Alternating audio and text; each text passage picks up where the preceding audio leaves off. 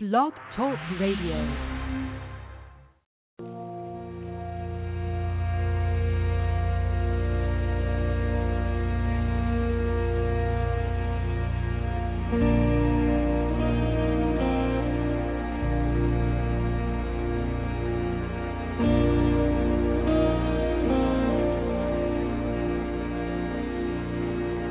Jesus, friend of sinners, we have strayed so far away.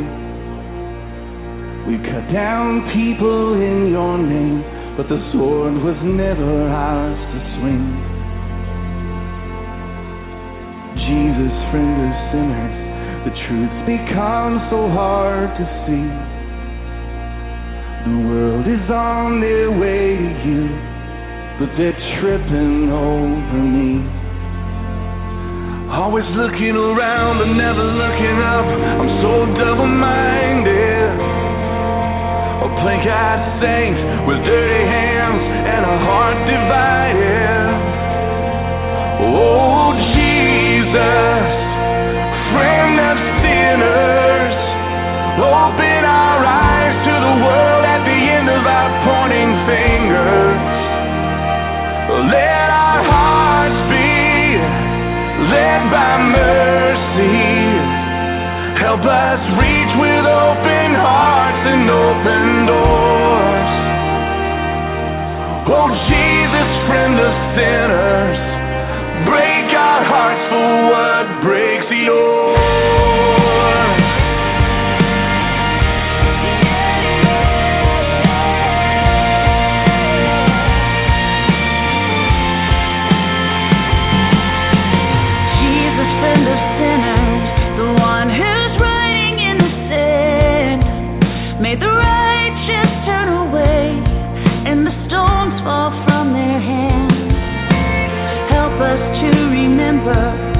We are all the least of these. Let the memory of your mercy bring your people to their knees. Nobody knows what we're for, only what we're against when we judge the wounded. What if we put down our signs, crossed over the lines and love like you did? Oh Jesus, friend of sinners, open our eyes to the world at the end of our pointing fingers. Let our hearts be led by mercy. Help us reach with open hearts and open doors. Oh Jesus, friend of sinners, break our hearts for what breaks yours. You love every lost cause. You reach for the outcast, or for the leper and the lame. There's a reason that you came. Lord, I was that lost cause, and I was the outcast, but you died for sinners just like me, a grateful leper at your feet. 'Cause you are good. You are good, and your love endures forever. Sing it out. You are good. You are good, and your love endures forever. You are good.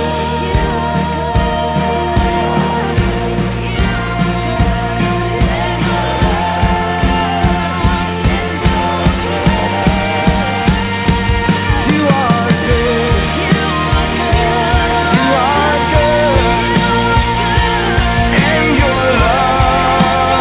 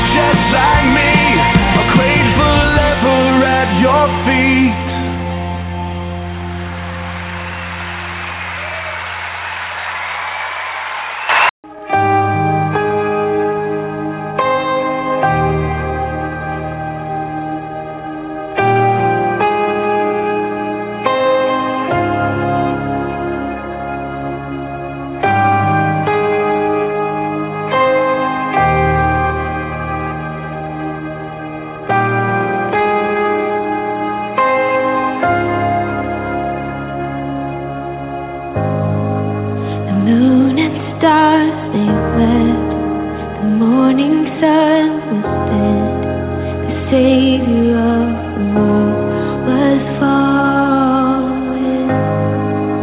His body on the cross, His blood poured out for us, the weight of every curse upon Him.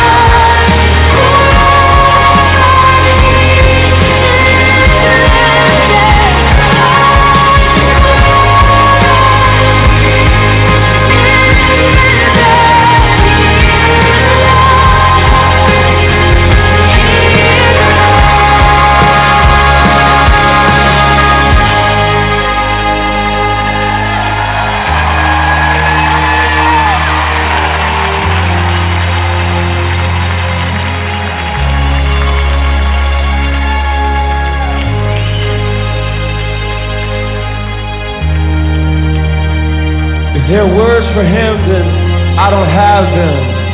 You see, my brain has not yet reached a point where it can form a thought that could adequately describe the greatness of my God.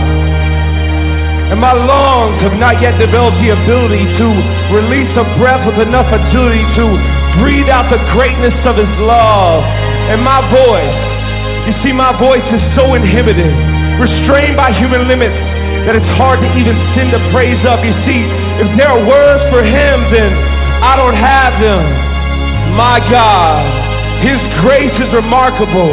Mercies are innumerable. Strength is impenetrable. He is honorable, accountable, favorable. He's unsearchable yet knowable. Indefinable yet approachable. Indescribable yet personal. He is beyond comprehension, further than imagination. Constant through generations, King of every nation. But if there are words for him, then I don't have them. You see, my words are few. And to try and capture the one true God using my vocabulary would never do.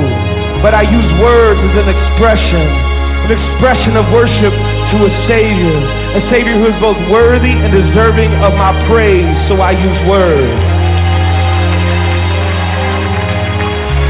My heart extols the Lord, blesses his name forever. He has won my heart, captured my mind, and has bound them both together. He has defeated me in my rebellion, conquered me in my sin. He has welcomed me into his presence, completely invited me in. He has made himself the object of my sight, flooding me with mercies in the morning, drowning me with grace in the night. But if there are words for him, then I don't have them.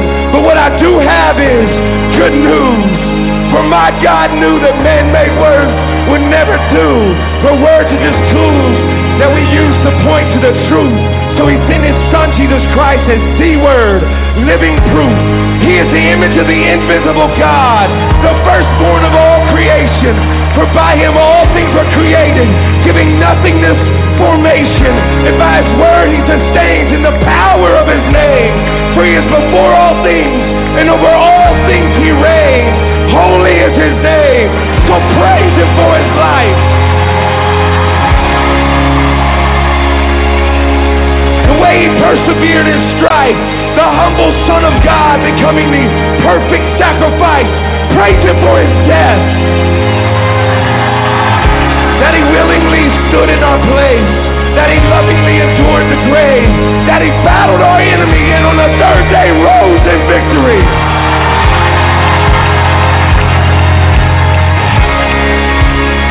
He is everything that was promised. Praise him as a risen king. Lift your voice and sing, for one day he will return for us, and we will finally be united with our Savior for eternity. Eternity. So it's not just words that I proclaim, for my word point to the word, and the word has a name. Hope has a name. Joy has a name. Peace has a name. Love has a name. And that name is Jesus Christ. Praise his name forever.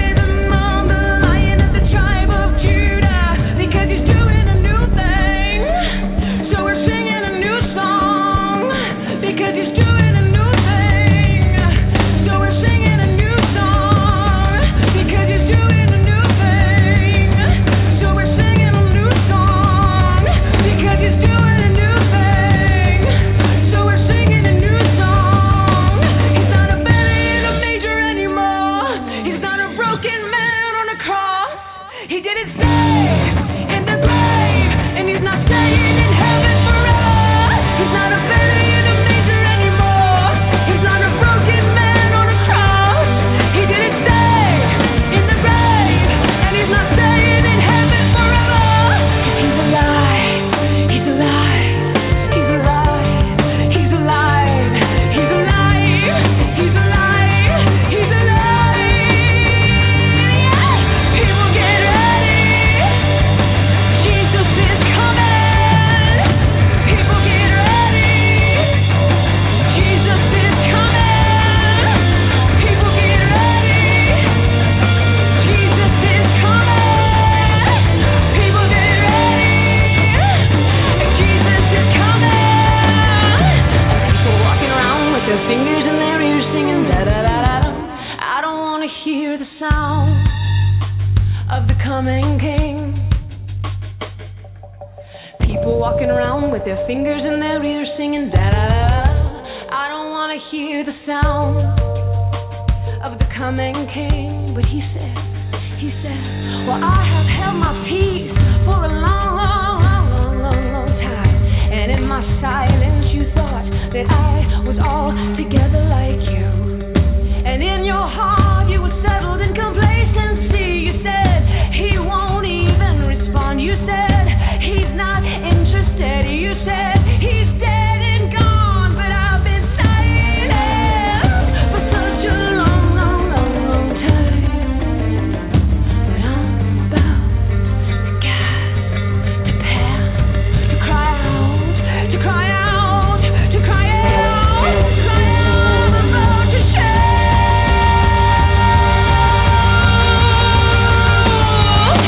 Once again, I'm gonna shake everything that can be shaken.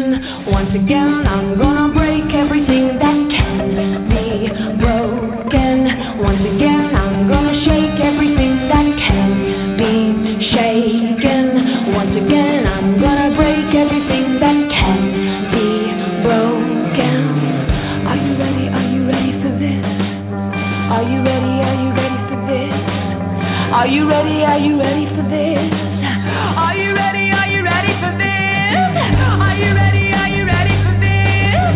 Are you ready? Are you ready? People get ready.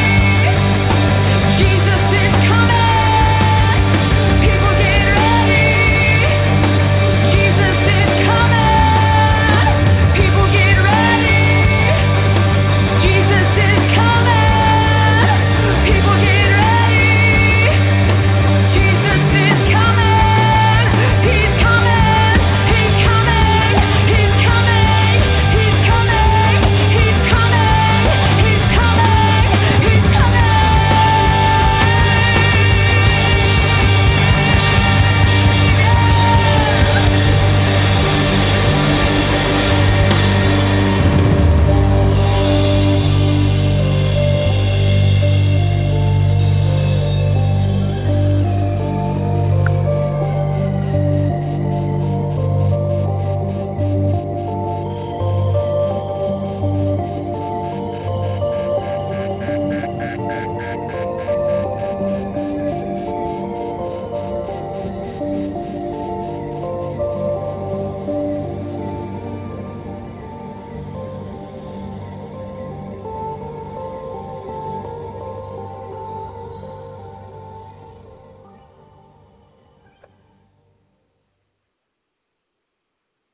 Shalom, shalom, my brothers and sisters. Hallelujah. Praise God. Praise the Lord. Praise God. Please give me a 1 if you can hear me. Praise the Lord. Thank you, Jesus. Hallelujah. Hallelujah. Praise the Lord. Thank you. Praise God. Jesus is coming. Get ready because Jesus is coming, just like the song says. It says, amen. Praise God. Hallelujah. Thank you, Jesus. Hallelujah, Lord. Holy Spirit, take charge of our protection. Cover us with your blood, Jesus Christ. Hallelujah, hallelujah, hallelujah. My brothers and sisters, I feel like I want to do a spiritual word for praise God. Praise the Lord. Praise God. Hallelujah. Forgive us, Lord. Forgive us. Cleanse us, Jesus. Cleanse us, Lord. Cleanse us with your blood from head to toe. Cleanse us, Lord. Cleanse us. Purify the heart. Purify my heart, Jesus. Please forgive us, Lord. We truly repent and come to you, Lord Jesus. Forgive us, Lord. Cleanse us, cleanse us, cleanse us, Lord. Oh, in the mighty name of Jesus, Lord, protect the Lord's hour. Cover us with the blood of Jesus, my brothers and sisters. Anyone who's listening, minister into their hearts. Holy Spirit, you take control, Holy Spirit. Take charge of our protection, Holy Ghost. Hallelujah, hallelujah, hallelujah. Oh, forgive us, Lord. Forgive us. Cover us with your blood, Jesus, all of our families. Protect us, Lord. Everything that belongs to us, Lord, hallelujah, protect us. Protect everything, Jesus, that belongs to us, Lord. Oh, God Almighty, powerful God, hallelujah. In the mighty name of Jesus. Oh, I bind every demon, every demonic power. I break it by the blood of Jesus. From north, south, east, west, up and down, now in the name of Jesus, go in the name of Jesus, go in the name of Jesus. Every evil spirit, get out of here in the name of Jesus, go. I cast you out in the name of Jesus. Oh, may the Lord Jesus Christ rebuke you all. Hallelujah, hallelujah, hallelujah. Praise God. Praise the Lord. Fire, fire, fire, fire, fire of the Holy Spirit. Holy Spirit, come down with fire and power into this place. Burn, burn, burn, burn, burn, burn, burn. Fire, fire, fire, fire, fire. Consume all those demons, Holy Spirit, in the name of Jesus. Hallelujah, hallelujah. Oh, I pour the blood of Jesus all over this place. Hallelujah, hallelujah, Lord. Rebuke all these demons in the name of Jesus and send them all in the name of Jesus to hell. I send them all in the name of Jesus to the pit of hell in Jesus' name. Lock them up, Lord Jesus. Holy Spirit, you're welcome into this place, Holy Spirit. And Jesus Christ, you're welcome, you're welcome, you're welcome, Your Majesty Jesus. Yeshua HaMashiach. Oh, hallelujah, praise the Lord. Praise God, hallelujah. Praise the Lord. Praise God. Praise God Almighty. Hallelujah. Oh, thank you, Jesus. You're welcome here, Jesus. You're welcome here, Holy Spirit. Thank you, Holy Spirit, and thank you, Jesus. Praise God. Hallelujah. Oh, may God bless you. Thank you for being here tonight, my brothers and sisters. Praise the Lord. The message tonight, hallelujah, it is titled Seal for God's House. Praise God. Oh, God is awesome. We have a powerful God. Praise the Lord. Praise Jesus. Oh, hallelujah. All the glory and honor to Him. Praise God. Praise the Lord. He's worth it. Hallelujah. To be praised. He's worthy to be praised. Hallelujah. Angels every day. Hallelujah. Sing hallelujah, hallelujah, hallelujah to the King of Kings. They praise the Lord, hallelujah, day and night. Oh, hallelujah. We should do the same thing, my brothers and sisters. Praise God. Oh, God is good. Oh, God is good. God is an awesome God. Praise the Lord. So the Lord was letting me know to bring the book of John. Praise God. So we're going to talk about the Passover of the Jews was at hand, and Jesus went up to Jerusalem. In the temple, he found those who were selling oxen and sheep and pigeons, and the money changers sitting there. Hallelujah, praise God. John 2:13, verse 14. Oh, Lord, hallelujah, praise the Lord. Put the words in my mouth, Lord Jesus. You minister your people tonight, Lord. You touch their heart, Jesus. Holy Spirit, you take control, Holy Spirit. You are in charge, Holy Spirit. Hallelujah. May the Lord Jesus, hallelujah, and the Holy Spirit touch your heart tonight. Praise God. Oh, may the Lord Jesus prepare your heart. Praise the Lord. Hallelujah. Oh, God is awesome. So after a few days in Capernaum, Jesus leaves Galilee and travels south to Jerusalem. Picture this. And he arrives at the temple. I want to paint a picture for you tonight of what Christ found when he got there. I think you will recognize the picture. I think you will find yourself saying, with me. Hallelujah. What Christ found at the temple is exactly what I'm dealing with in my life. Praise God. Then I want you to see what Christ did at the temple. And again, hallelujah, I think you will find yourself saying with me, what Christ did there is exactly what I need him to do in me. Praise God. So what Jesus found at the temple? What he found at the temple? The traders. In the temple he found those, hallelujah, this is a Bible study. In the temple he found those who were selling oxen and sheep and pigeons. And the money changers sitting there in John 2, verse 14. Praise God. Hallelujah. Oh, hallelujah. Praise you, Lord. So the traders were there to meet a need and to provide a service. When people came to the temple, they will offer an animal as a sacrifice. Hallelujah. So if you travel 50 miles to get to the temple, it will not have been easy to bring an ox or a sheep with you. Hallelujah. If it will be easier by far to buy the animal when you arrive. Much easier. So the traders who were selling oxen, sheep, and pigeons were there to sell what the people needed. So the traders were people who saw an opportunity to make a living by providing a convenient service. Nothing wrong with that, right? So at first, there will only have been a few of these traders.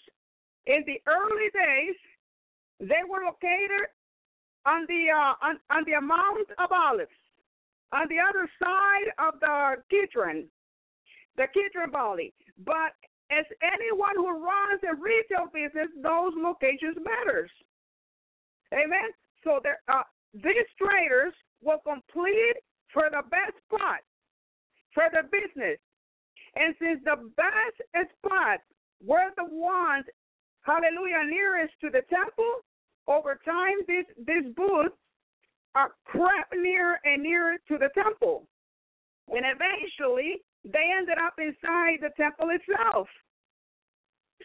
I expect that one of the especially entrepreneurial traders made a special deal to get in there. This was the prime location, and being inside the temple will give him the advantage over anyone else.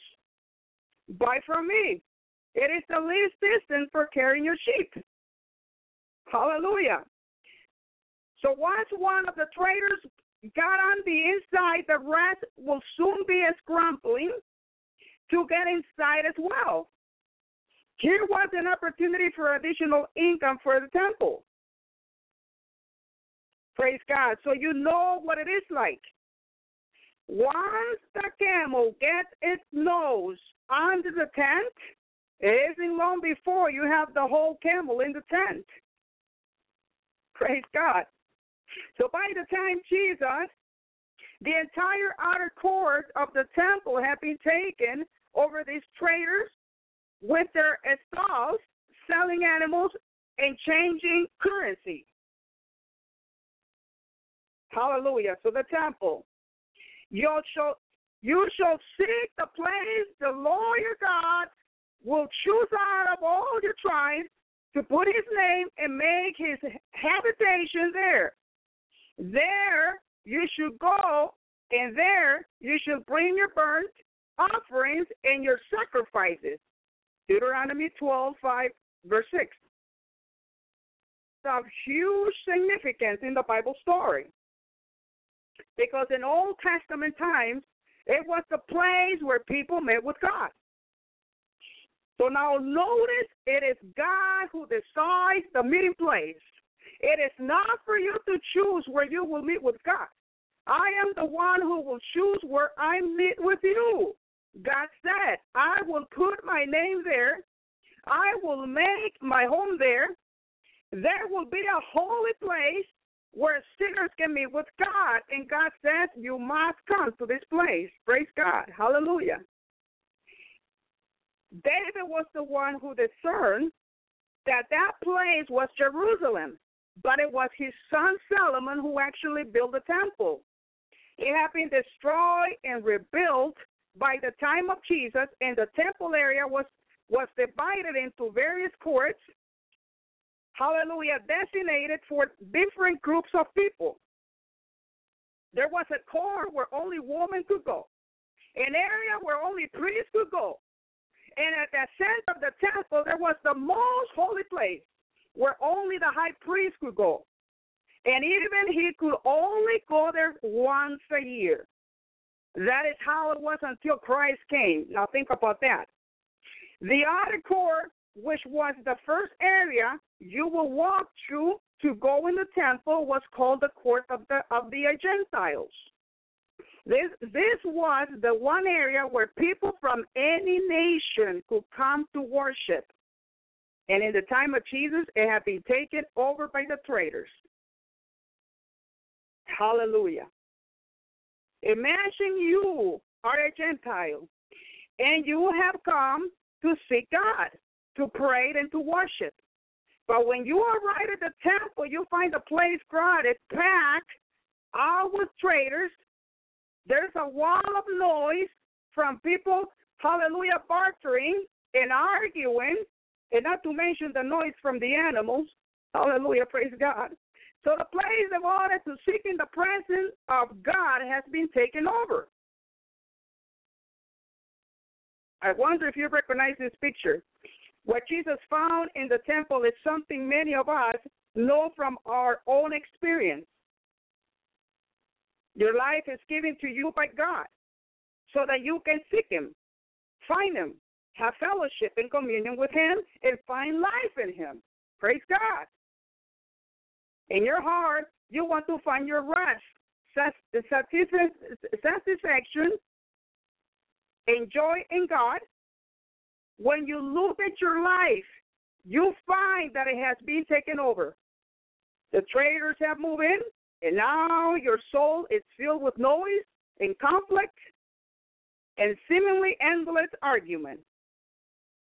So you look at this scene and you say, my life has become a place of relentless.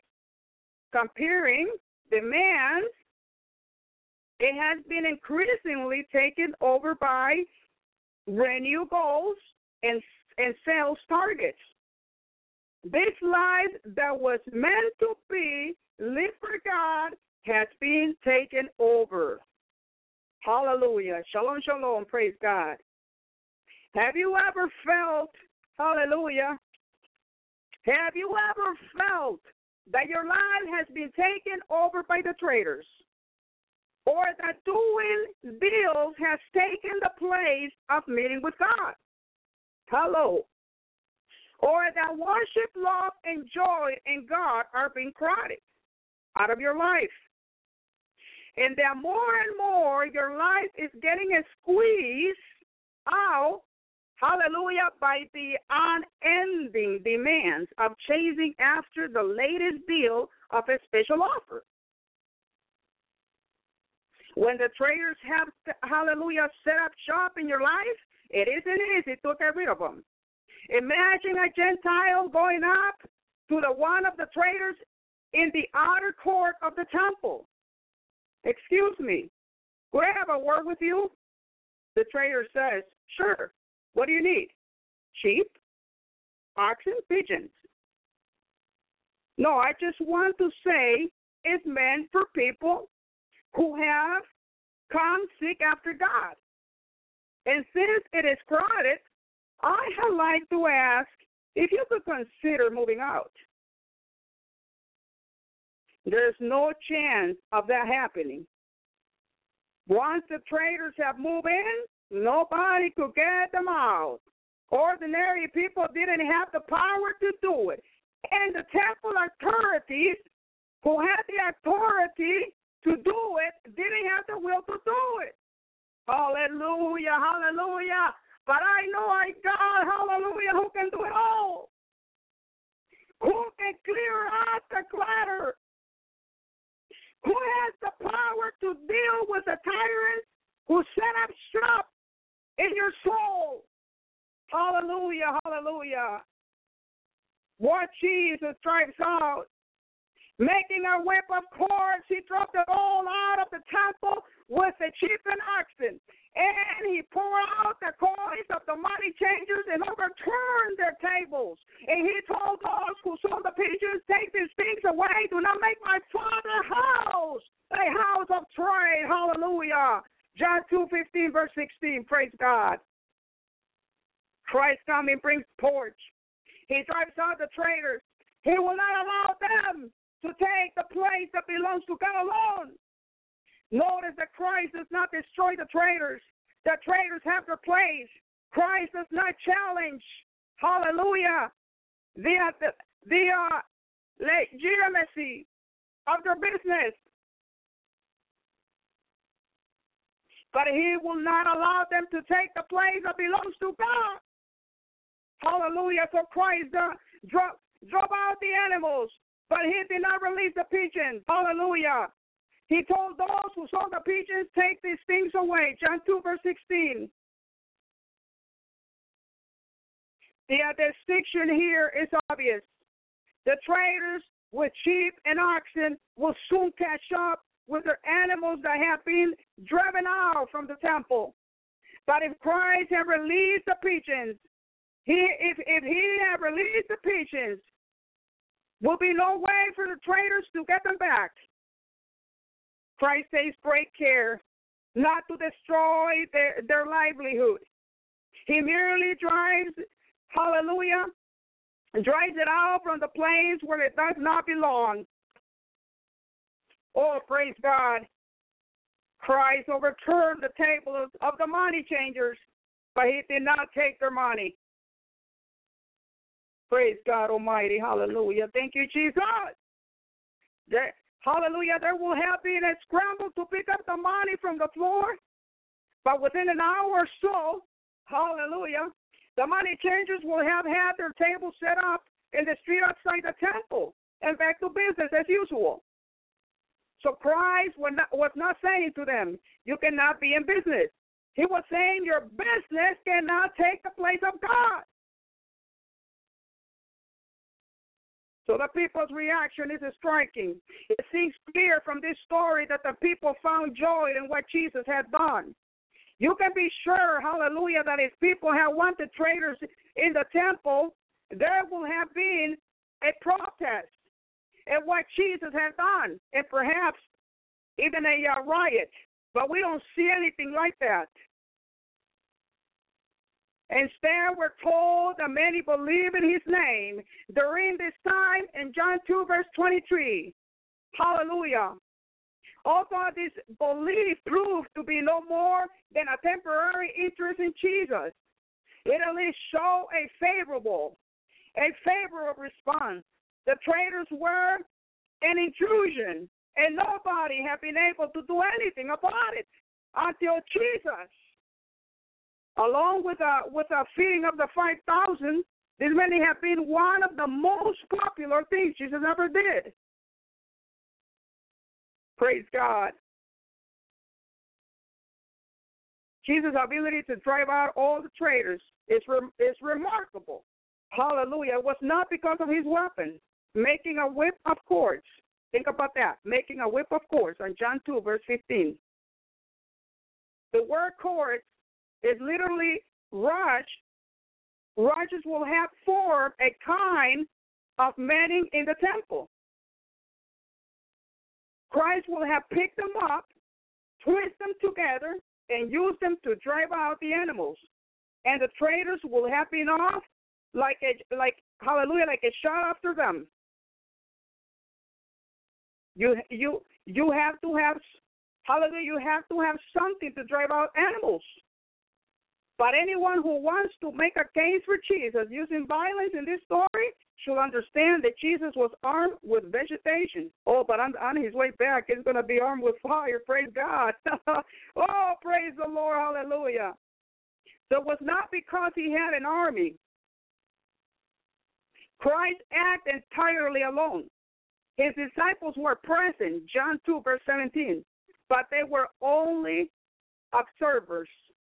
They played no active role. It is clear that it was not so much the physical force as the moral power. that empty the courts.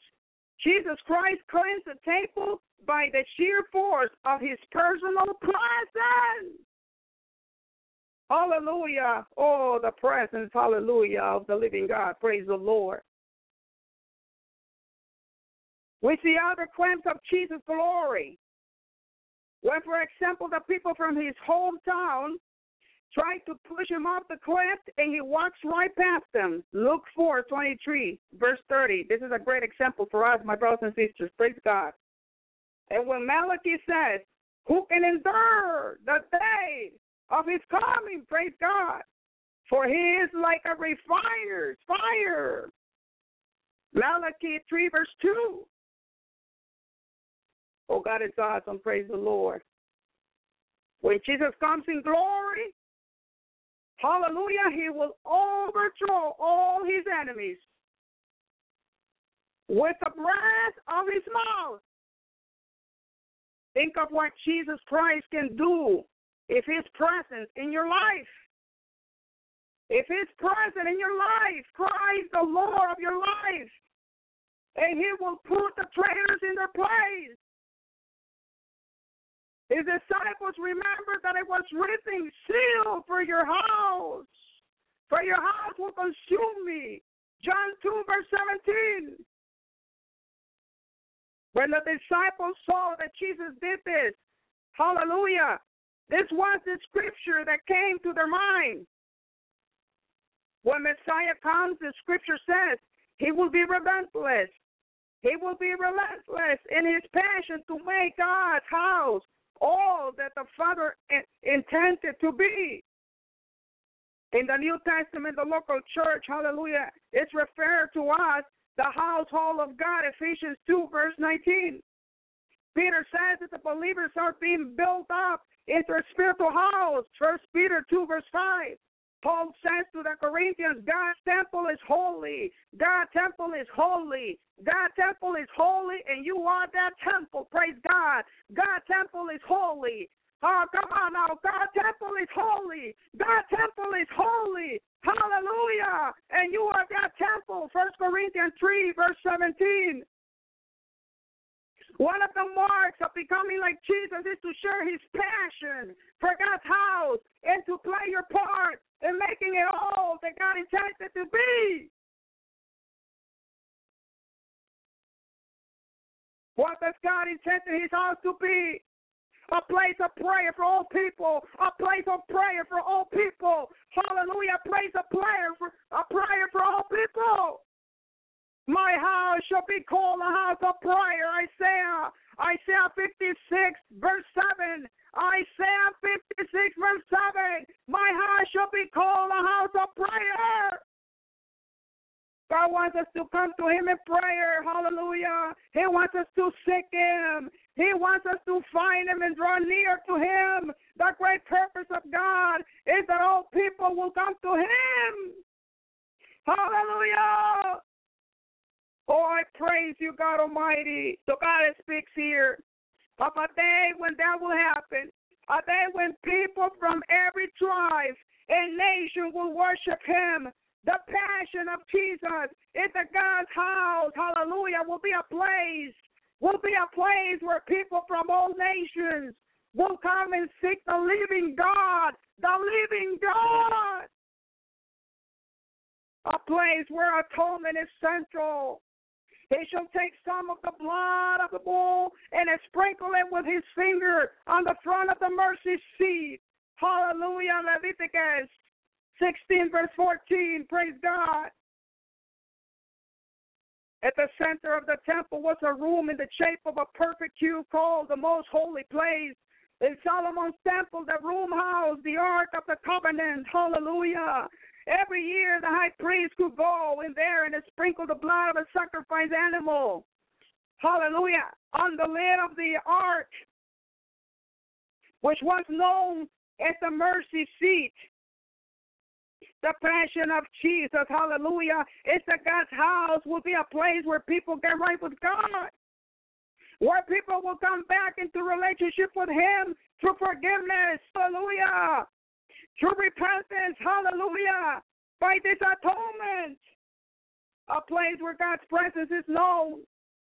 They're about to cover between the two, hallelujah, curving that are over the ark of the testimony. I will meet with you, Exodus 25, verse 22.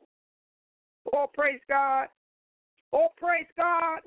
Oh, praise the Lord. Oh, praise the Lord Almighty.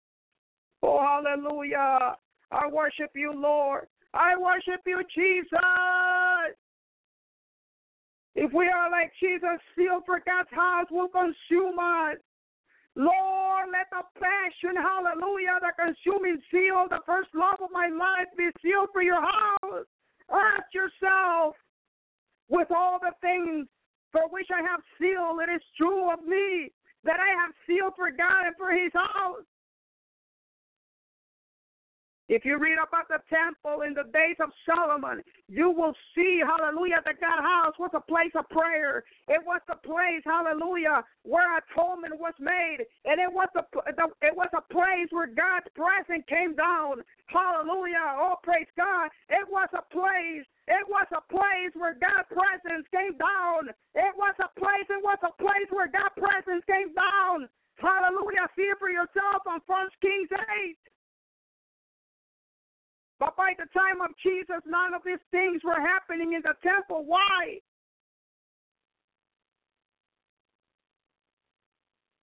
The place of prayer for people from all nations have been leased out to traders. And the temple was no longer a place of atonement, because when it was destroyed, the ark had been lost, and so there was no mercy seat. Hallelujah. You could no longer make atonement. Hallelujah. All you could do was come to God and say, I'm sorry. I'm sorry. I repent, Lord. Centuries have passed since the cloud of God's presence had come down to the temple. None of what God intended for the temple was happening. And Christ was filled with a great passion that he should, making God's house all that God intended to be took more, hallelujah, than driving out the traders.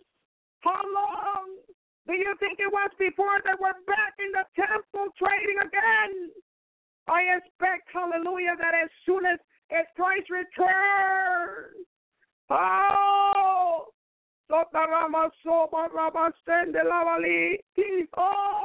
hallelujah, I worship you, Father.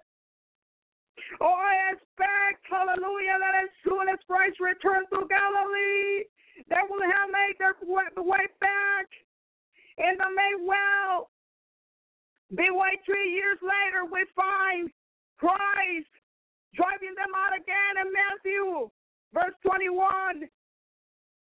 Oh, praise, hallelujah. Oh, praise the Lord.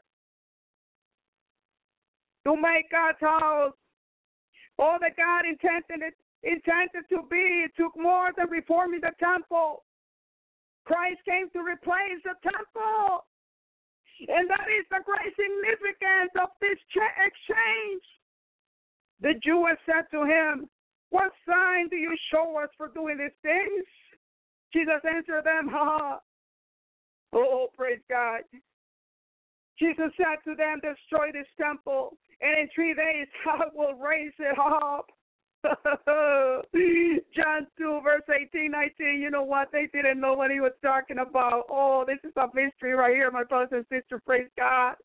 Oh, the Jews said, then they said it has taken 46 years to build this temple, and will you raise it up in 3 days?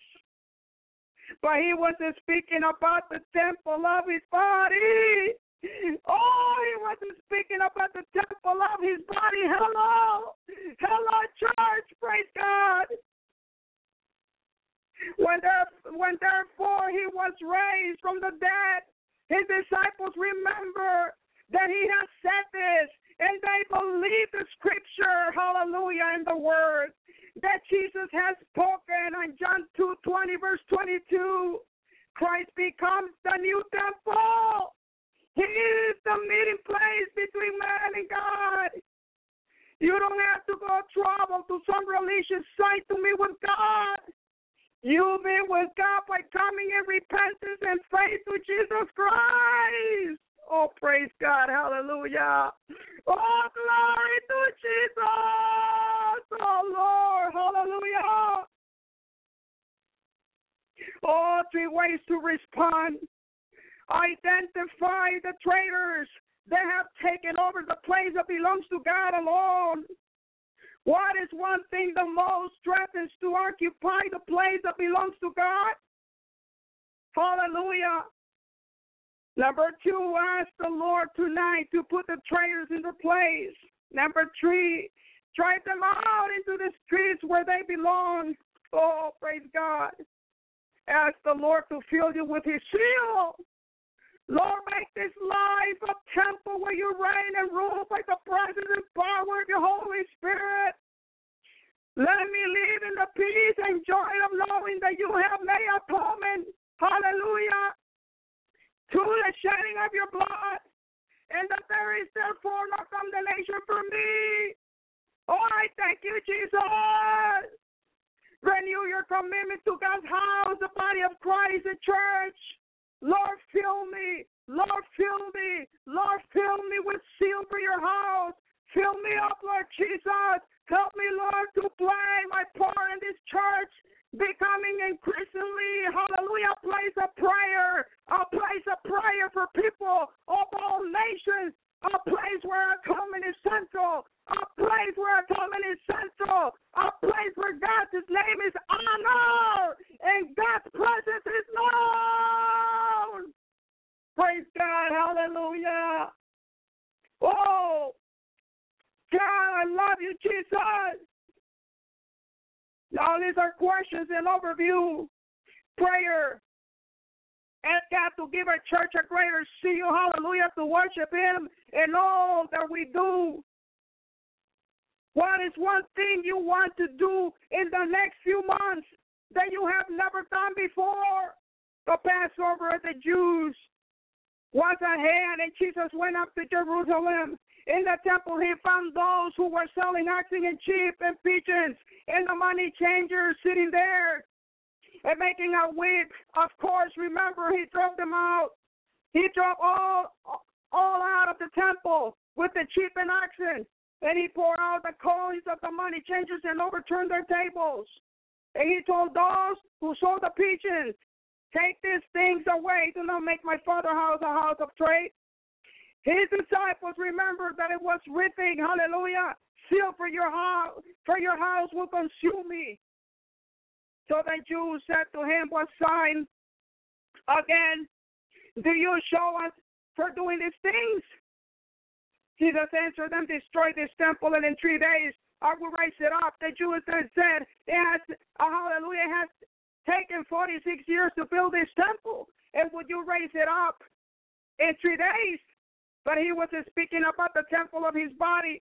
When therefore He was raised from the dead, His disciples remembered that He had said this, and they believed the Scriptures and the word that Jesus had spoken. That's all in John 2:13, verse 22. How did this week's sermon impact your life? Praise God. What Jesus tries out. Christ cleansed the temple by the sheer force of His presence. Of His presence. Oh, hallelujah.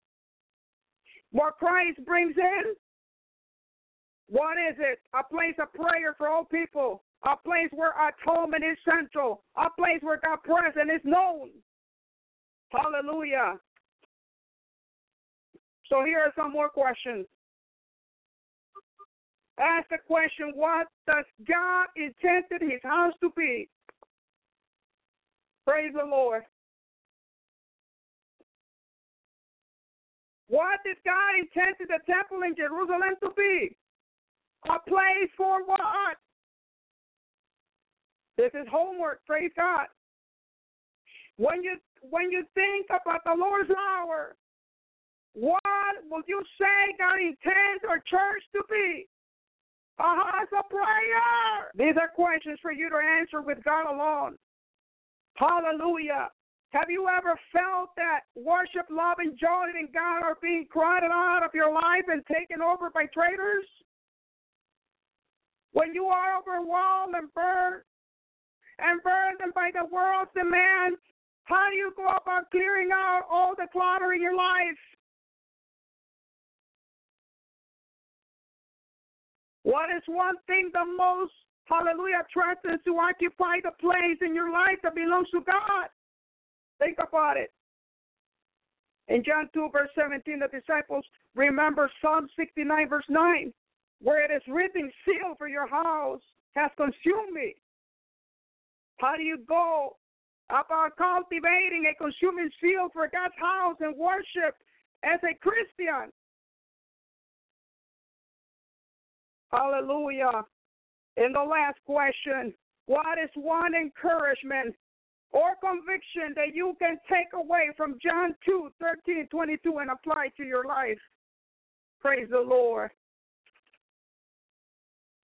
Oh, praise God Almighty. Father God, please make our lives a temple where Jesus reigns by the presence and power of your Holy Spirit. So often our lives are ruled by anxieties and are overcrowded by demands from every direction. When we are overwhelmed, we quickly neglect to faithfully worship you as our one true King. May God have mercy. Praise God. Lord, we repent. Let us live in the peace and joy of knowing that you have made atonement for our sins by shedding our Savior's blood upon the cross.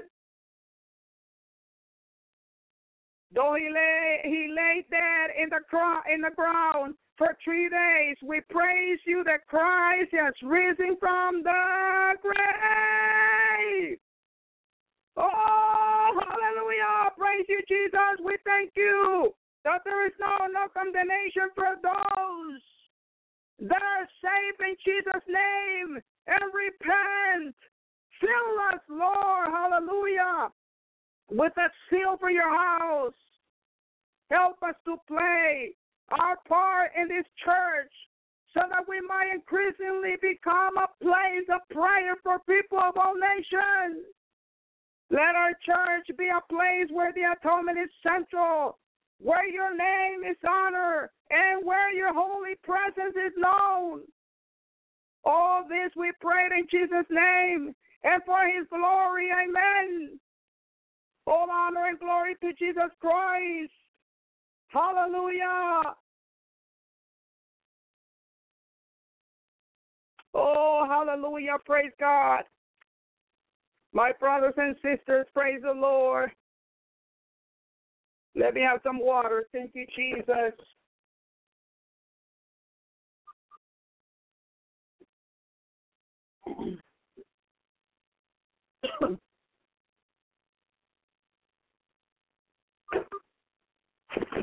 Oh, God is awesome.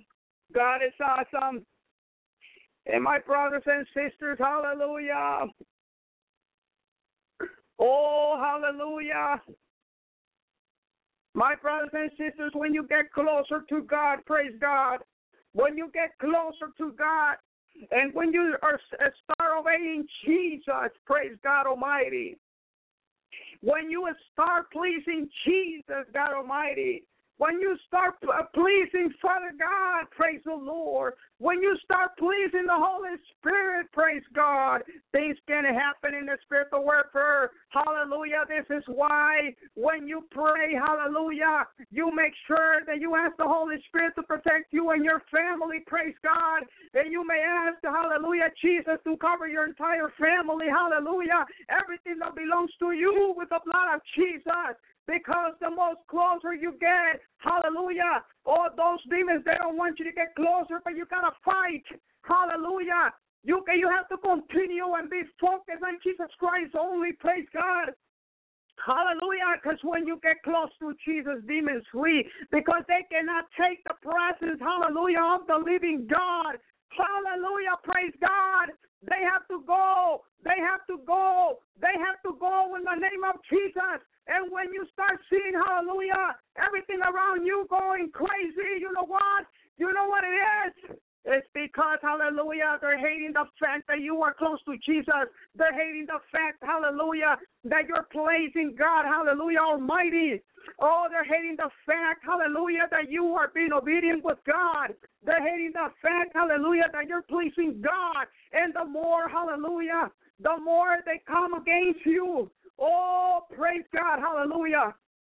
The more they come against you, hallelujah, it's because you're doing well with God, and nothing can happen. Nothing can happen because, hallelujah, when Jesus is with you in the Holy Spirit, oh, nothing can come against you. Praise the Lord. Nothing and no one, no demons or principalities can come and touch you. Praise God.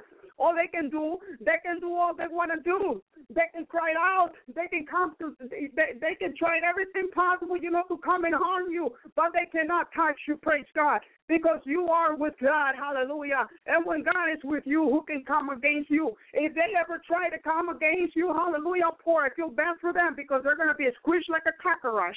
Praise God, hallelujah. Oh, I praise you, Jesus.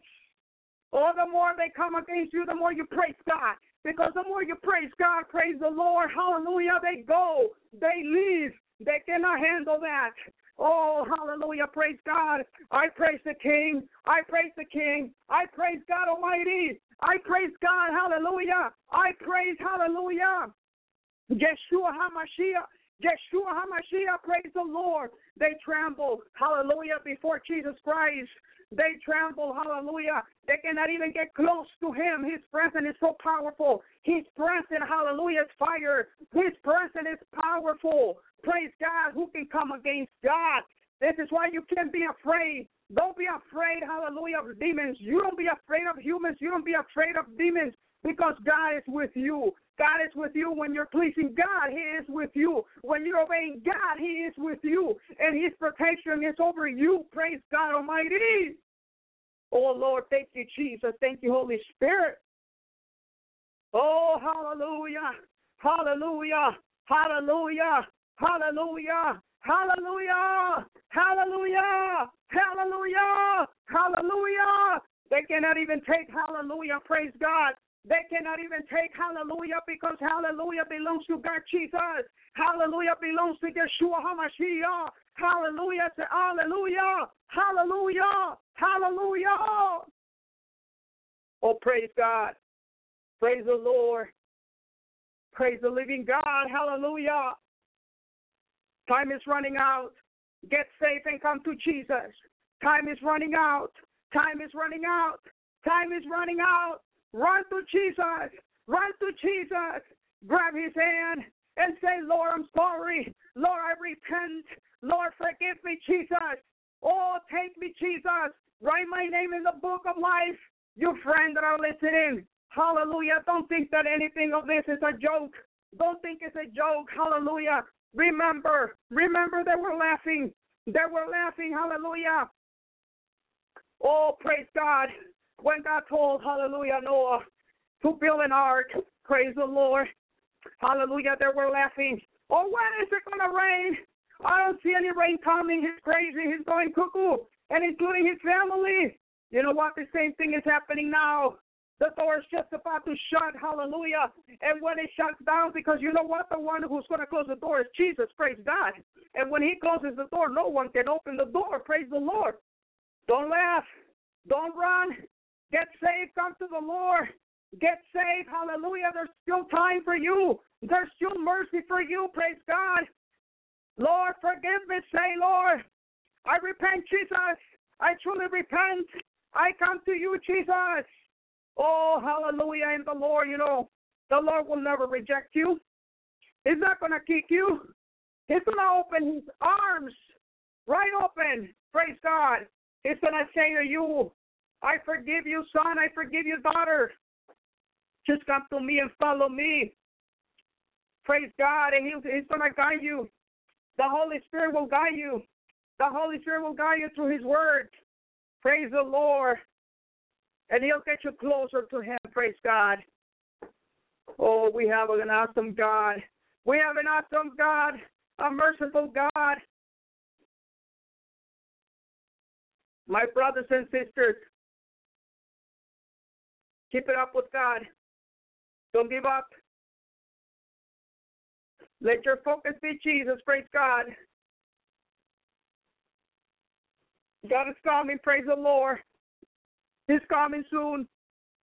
He's coming. Praise God. Hallelujah. God is awesome.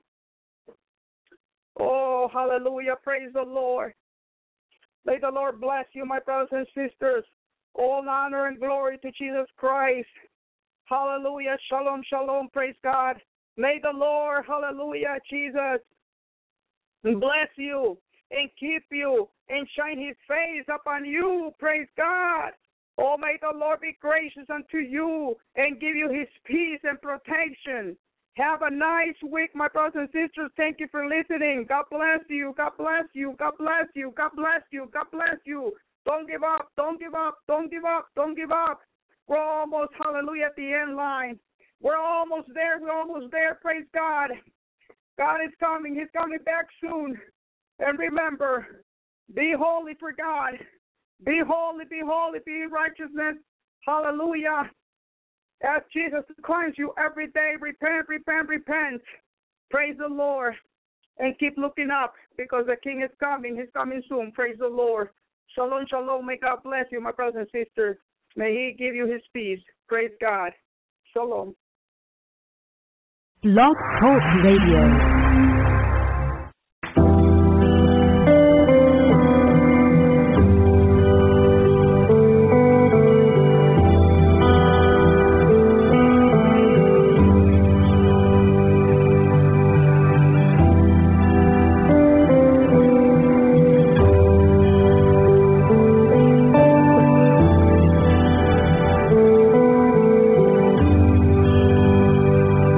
Holy Spirit.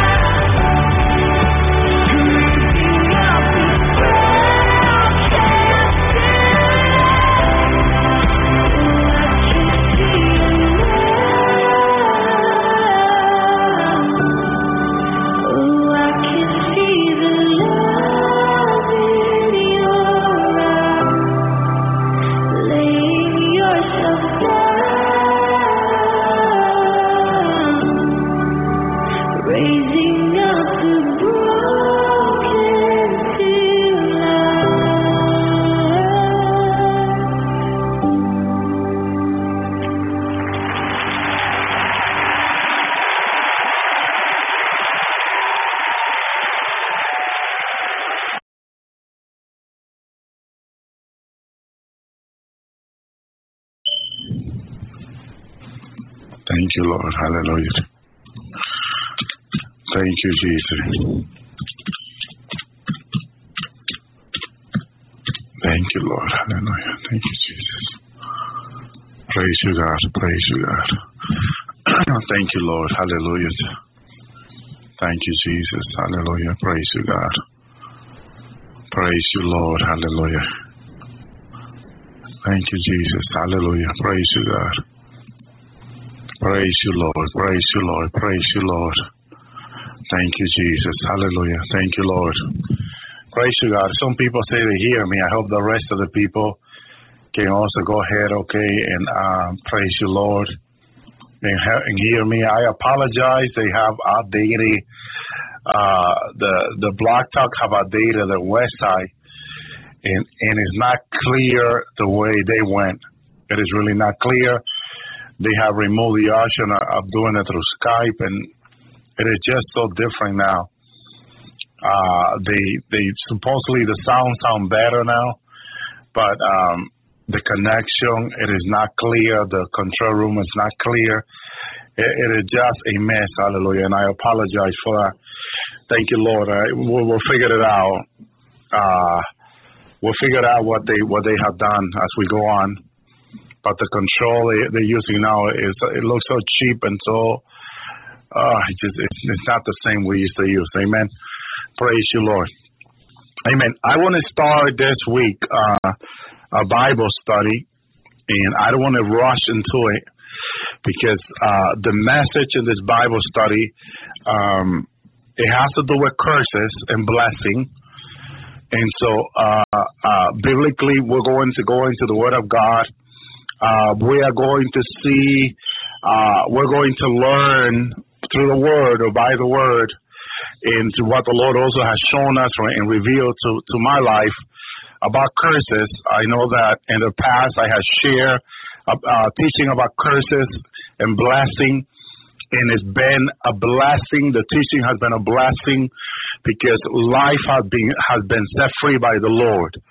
Amen. And so I usually share what the Lord reveals to me. You know, I do have other people sending me the dreams, and I do apologize because some people want me to bring the dream on the air, but I'm not going to do that tonight. I may do it tomorrow. I have a few dreams sent to me, and I'm going to go ahead and read them tomorrow night. It has to do with the rapture. It has to do with judgment. They are really powerful words, brothers and sisters. But I feel that from the Lord that what I need to share about the curses and blessing is very important too, because people are under attack right now and they don't realize how or why. How are they being attacked, or why, and how to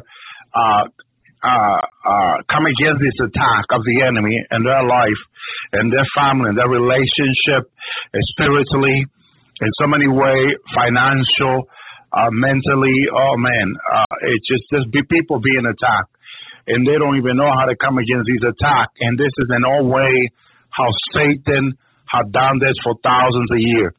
And the word teaches us, but a lot of people cannot see it in the word. So we're going to go into the word, and we are going to share this, because after this teaching, after these three days teaching, I call it, some people will know how to come against these attacks, and they'll have victory over it from the Lord. We are more than victorious in Jesus Christ. All right? And praise you, Lord. The Lord will always reveal us. There's nothing hidden that will not be brought to light. It's in the Word of God. And so the Lord is going to bring it to light to help us understand, to teach us, to help us overcome, because we are more than overcomer, brothers and sisters. And also the Word teaches us that my people perish for lack of knowledge. Amen. And so we're going to start in Ephesians, and we need to understand something here. In Ephesians 6:12, Ephesians 6:12 says, "For we wrestle not against flesh or blood." Okay, we have a comma there. We're going to slow down. We wrestle not against flesh or blood. Amen. We're not wrestling against human. okay? Most of the time we're not. We wrestle not, okay? And even when we sin, and I want to explain this, we wrestle not against flesh and blood. We don't wrestle against human, okay? But a lot of times it seems like we do. But it's still not human. They can be used by Satan, by demons, brothers and sisters. And if you don't have discernment, you won't realize that. You will not understand that. And so that's why God is explaining to us here in His Word that our wrestling and I even looked up the word wrestle, okay? And the word wrestle is to take part in a fight. We seen WrestleMania, which is the WWF wrestling. You see how they wrestle? Well, that gives you an idea. But those are human against human. The Bible tells us that that's not what's going on in the body of Christ. That's not what's going on to humanity. The real wrestle that humanity is having is against demon. Watch this. Watch what Ephesians says. The real wrestle that we're having. Who is against? For we wrestle not against flesh or blood, but against principality. Well, I'm gonna join this together with revelation and dreams and revelation of the Lord and visions of the Lord. In one occasion, the Lord took me to the heavenly places. It's a planet. Okay, it's a planet. It's in the air. Principality of the air. Yes, they're in the air. They fly back and forth in the air. I see this principality. I also met the head of this principality, the leaders. We know that the leaders of darkness is Satan. We also know that, according to the Word of God, yes. But he has also right hand, left hand. He has demon. He commands. He got principality who he has in charge of thousands and millions and billions who he commands. And so the one that is in charge of the principality is called Balak, okay, King Balak. He is evil. He is bad. I met him like twice. And it was very important for the Lord to meet this principality alone. As I also see all the other thousands upon thousands of others that are under him, okay? And he, in the heavenly places, he owns a castle, very large castle. It looks like a large mansion, but divided with several walkway to hallway, and huge place, brothers and sisters. Amen. So, this principality, I saw this in the heavenly places when Jesus took me. They were being sent to the earth to attack the church, to attack Christians. I heard when the order was being given to them, they said, go to the earth and attack the bride, attack the Christian, come against them. Shalom there, Brother Miguel. And so, the Lord wanted me to hear, the Lord wanted me to see, so I can come and explain this, brothers and sisters. Hallelujah. Praise you, God. Because there's so much behind. You think there's evil in the government, there's much evil behind them. Okay? So we wrestle not against flesh or blood. Amen? And again, we looked up the word wrestle, take part in a fight. Either as a sport or in earnest. In one's opponent trying to throw one or force them to the ground. So in the wrestling, the purpose is for you to knock down or bring down your enemy, or hold your enemy against the floor. Okay? That's the purpose of the wrestling. Why would the deep principality wants to hold you against the floor? Hold you, they use very different method to hold someone against the floor, either putting the hand against the neck or the shoulder, different way to bring someone down. But in the spiritual realm, they also use different method to bring people down, bring Christians down, especially if a Christian don't pray. If a Christian don't have a prayer life, a constant prayer life with the person is repenting of their sin, okay, becoming under the blood of Jesus that cleanses us from all unrighteousness, the person can be brought down by demon easy, with ease. Okay? And it's not that the Lord is not protecting us or watching over us. I don't want you to misunderstand this Bible study that we're going to begin tonight. The Lord is always for us. Okay? He's for us. Amen. And He will fight for us. But if you're not if you don't have a prayer life, a constant seeking the Lord, repenting, okay, we wrestle not against flesh and blood. So understand what is going on in the spiritual realm, which a lot of Christians ignore or have very little knowledge of it. And that's not good. That's not good. Because that's why we have the Bible and we have to study the Bible. For we wrestle not against flesh and blood, but against principalities. And we see that the word principality there with an X, there are many, just as I saw, against powers. Okay? Now, when the Bible gives us against powers, I seen this from heaven. One time I was allowed to look down to earth, and I seen these powers. Some people can call them forces, but they are powers, the Bible says, that moves on the earth. They have no form, they have no face, they are just powers that travels around the earth doing evil, dark power, brothers and sisters. I seen this, and I was like, wow. But in the last day, their power have increased. Okay? Some way, somehow, as humanity continues to sin, as humanity continues to do evil, because there's one thing that people say good and evil, or good and bad, I'm sorry. But it should be good and evil. The Bible tells us that we will know good and evil. Okay? People say bad. It's evil. Bad word? No. Evil word. It all comes from the spiritual realm first into our physical realm, and it manifests itself through people's mouth, through people's action, through people's behavior, through people's disobedience, wicked act, homosexuality, the killing of those innocent babies, abortion. All these behaviors that are being manifested, brothers and sisters. Hallelujah. All these behaviors that are manifesting in these last days come from the spiritual realm first. And they're being manifest because they are finding open door. Open door. Sin. Sins are open door. The evil action of human beings. Open door. And so they use that. Praise you, God. Because to Adam was given the power to take care of the garden. Okay? To protect the garden. Adam has the responsibility to take care of the garden. You have the responsibility before God to take care of your own life. Okay? To take care of your own life. Thank you, Lord. And so you need to understand that you are responsible for your action.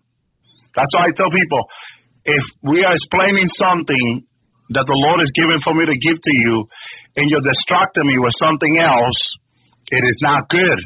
Because I'm bringing you a word, and it's going to be a blessing. Thank you, Lord. And so I tell you, we are responsible. And God the Father holds us responsible for our action. And when we go ahead voluntarily, go ahead and commit sin, do our evil action, there will be punishment for that. There will be punishment for that. So the more we learn to obey God, to keep His commandment, the best we are with God, brothers and sisters.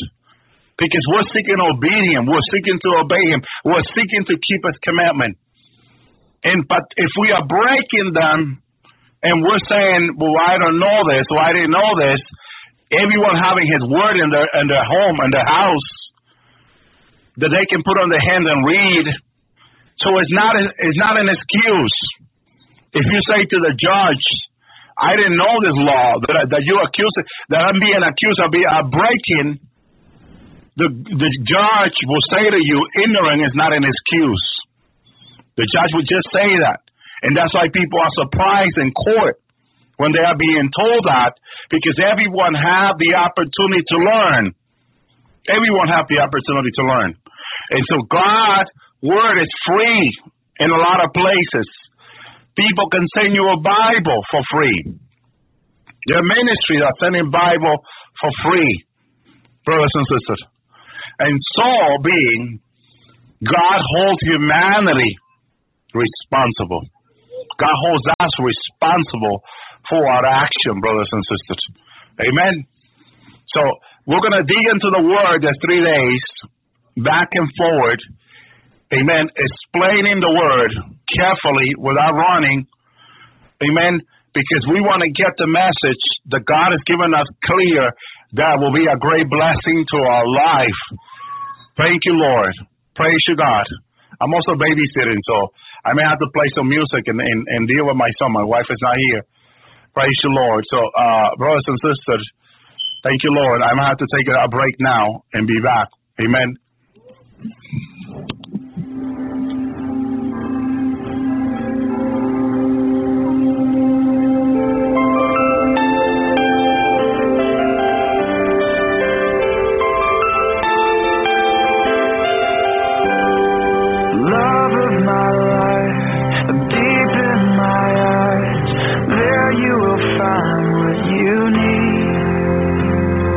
Give me your life, lust and the light.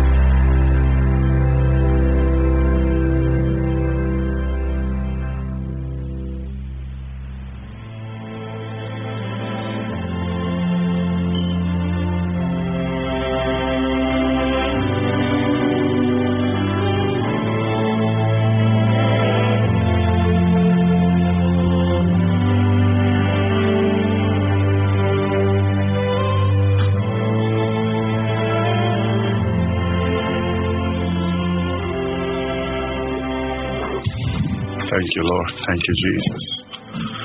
Thank you, Lord. Hallelujah. Thank you, Jesus. Hallelujah. Praise you, God. Thank you, Lord. Hallelujah. Praise you, God. Help me to finish this Bible study, Lord. Help me to begin it and continue with it, Lord. Thank you, Jesus. Help me, Lord. Thank you, Jesus. Hallelujah.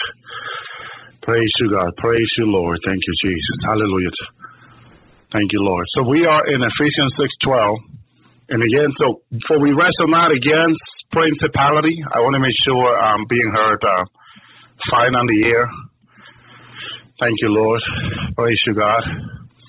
Thank you, Jesus. So if you can hear me, just give me a 1. Praise you, Lord, before I continue. Thank you, Jesus. Thank you, Lord. Praise you, God. Thank you, Lord. Hallelujah. Thank you, sister. Amen. Thank you, Lord. So we wrestle not against flesh and blood, but principality, against powers, against the ruler of the darkness. Those are also rulers of the darkness, brothers and sisters. The Bible, what God is doing, brothers and sisters, giving us details of what is going on, okay, in the throne of Satan, around the throne of Satan. You hear that Satan is not even mentioned there. You can say, well, yeah, Satan, but it's not even mentioned the name of Satan there, Satan or Apollyon. It's not even Apollyon is a demon, Satan is a demon, and then comes all these that are still doing all the evil against the bride, against the world, not just the bride, but everyone else. People being attacked one way or another. Amen. Against the powers, against the ruler of darkness of this world. Now, the ruler of darkness of this world, that has to do with government. Okay? Because it's being specific. It's telling you and I, the rulers, you know, the ruler starts from president down. Amen. Vice President, House Speakers, all those Secretary of State, rulers, they have to do with them. Their job is specifically have to do with them. Amen. Against the ruler of darkness of this world. Against a spiritual wickedness in high places. Amen. High places can be applied, spiritual high places and literally high places. Places down here, places of government. Amen. Specifically. And if I go into details, where are they in the branch of government, you will be stunned. I mean, I shared some things a couple of years ago that how people shaking. It was too strong. You know, and I should have asked the Lord before I went and shared those things, because it was revelation the Lord was giving me, and I just thought I could just come out with it, not really thinking how strong it was, the information. And I haven't spoken about this anymore, because there's a lot of immaturity in the church, but there's a lack of knowledge. So lots of lack of knowledge from a lot of people. So I'm being careful. I'm got to check with the Lord how much I can share. You know, I usually stay with the basic on the air. The deeper stuff I share with people that are more mature, that were able to handle the information. But there's so much stuff the Lord has revealed to me in regard to the government and what is being run by the devil, that if you knew, you'll be stunned. A lot of people will be like, what? He's running that. He's doing that. And it is so evil, you won't believe how much it is. But it's all happening, and it's in the Word of God. The rulers of darkness of this world, not the world to come, or the past world, this world. Paul says, this world, the Bible says. So understand what is going on in the spiritual realm, brothers and sisters. It is affecting everything. That's why we need to be under the blood. That's why, brothers and sisters. That's why God is telling us to put on the armor. Okay? That's why. Because if you don't know what is happening, if you don't have the understanding of what is going on in the spiritual realm, you're always going to be attacked, and you're not going to understand why or how. What am I doing wrong? A lot of people are beating up themselves. Amen? Now, when we talk about putting the armor, a lot of people don't even know how. How do you put on the armor, they say? And that alone has to be explained, because a lot of people don't, they read Ephesians, we go back there, Ephesians, thank you, Lord.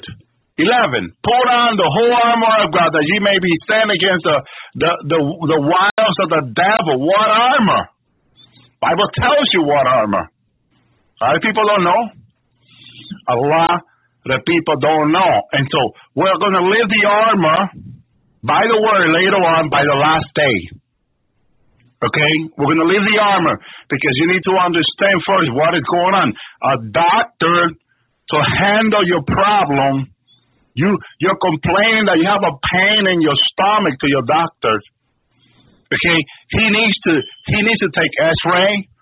He needs to do a lot of things before he can handle what's going on with you. And so a lot of people are dealing with things they don't know. They don't understand. And so they don't know what they're doing. They think they're doing, I'm putting on the armor. But they don't know that the armor, God gives you specific armor for a specific attack. They don't know that. They don't know that. And so the enemy go around their lack of knowledge and attack them. And so that's why it has to be explained by the word, step by step, so you can put on the armor, but you need to know how. What armor? What the Bible say about the armor? Let's study it deeper. Let's get a clear understanding what the armor is. Because a lot of people don't know what the armor is. They hear armor. What armor? What armor he's referring to? They don't know. So that's why we're going to go into the word and we're going to point to the armor. Okay? Point to the armor. Praise to God that you have it every day, and you won't believe how protected you'll be against the evil wiles of the enemy. Or any attack of the enemy, you're protected. Because a lot of people say, well, I put on the armor this morning. How come I got attacked? And they're going through all these attacks, and they don't know how to handle that. And the Bible teaches you how to handle that, but then you don't know the armor, or you don't know how to put them on. So we're going to go into all of that. Amen. We'll leave it for the last day. But first, let's understand, brothers and sisters, how are they attacking us? Okay? Because these demons, go back to the word here. Hallelujah.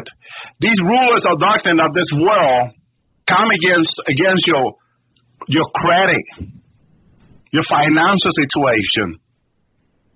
Isn't it funny that when you have little money, is when the government wants more from you. The people that have a lot of money don't have problem with the government. It's the people that have little money that have problem with the government. He says he's in all government branches attacking Christian and people overall through so many different ways that they don't know how to have the armor against those attacks. The Bible teaches us how, but they don't know how. Amen. And so the enemy uses those branches of government, like the IRS, okay, to attack people that way, but because they don't know how to protect themselves from that, which the Lord teaches us, and the Lord can protect us from that. The IRS keeps coming against them. I'll give you one simple step. When the IRS comes against you, send the Lord against them and watch what happens. But it's not about the armor today. We will talk about it more in detail. And you're going to see what happens when they come against you and you send the Lord against them, or you put the armor against it. You'll see what happens. They'll stop immediately. They will even apologize to you. Praise the Lord. And then you understand that it's happening in the physical, but because you pray in the spiritual, now they're apologizing to you. Now you understand that it's first in the spiritual that it happens before it becomes in the spiritual. Before they can come against you in the physical, the order comes from the spiritual. But if you don't know that, they'll keep coming against you and you keep seeing it as a physical problem, but you haven't done anything about it. Thank you, Lord. And we're going to take all this and you're going to see, you're going to have victory over all these things. And you're going to say like, wow, I didn't even know. I mean, when the Lord helped me with this stuff, I was shocked. I had the IRS after me for years and I was paying them. I mean, I was in payment plan. I was paying everything I owed them. And at one time, after I paid them, they still came against me. And I said, what is going on with these people? I'm in a payment plan. I'm paying faithfully there, and they're still coming against me. But it was the devil sending them against me.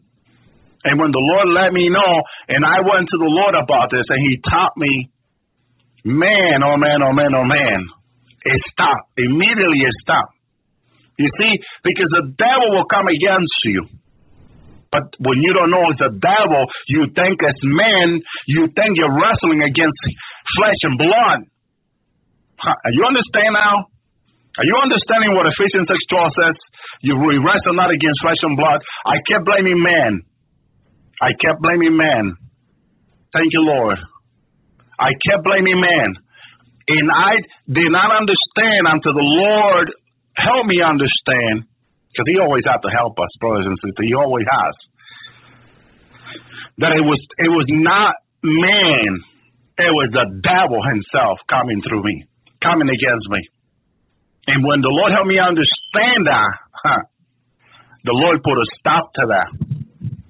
Amen. And until you don't, a lot of people they're still arguing with people. They're still fighting with people. They're still calling them and insulting them on the phone, calling them all kinds of things. They're still wrestling with flesh and blood.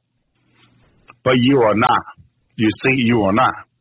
You are not wrestling against flesh and blood. You think you are because you're talking to people. That's the way I used to think until the Lord opened my eyes.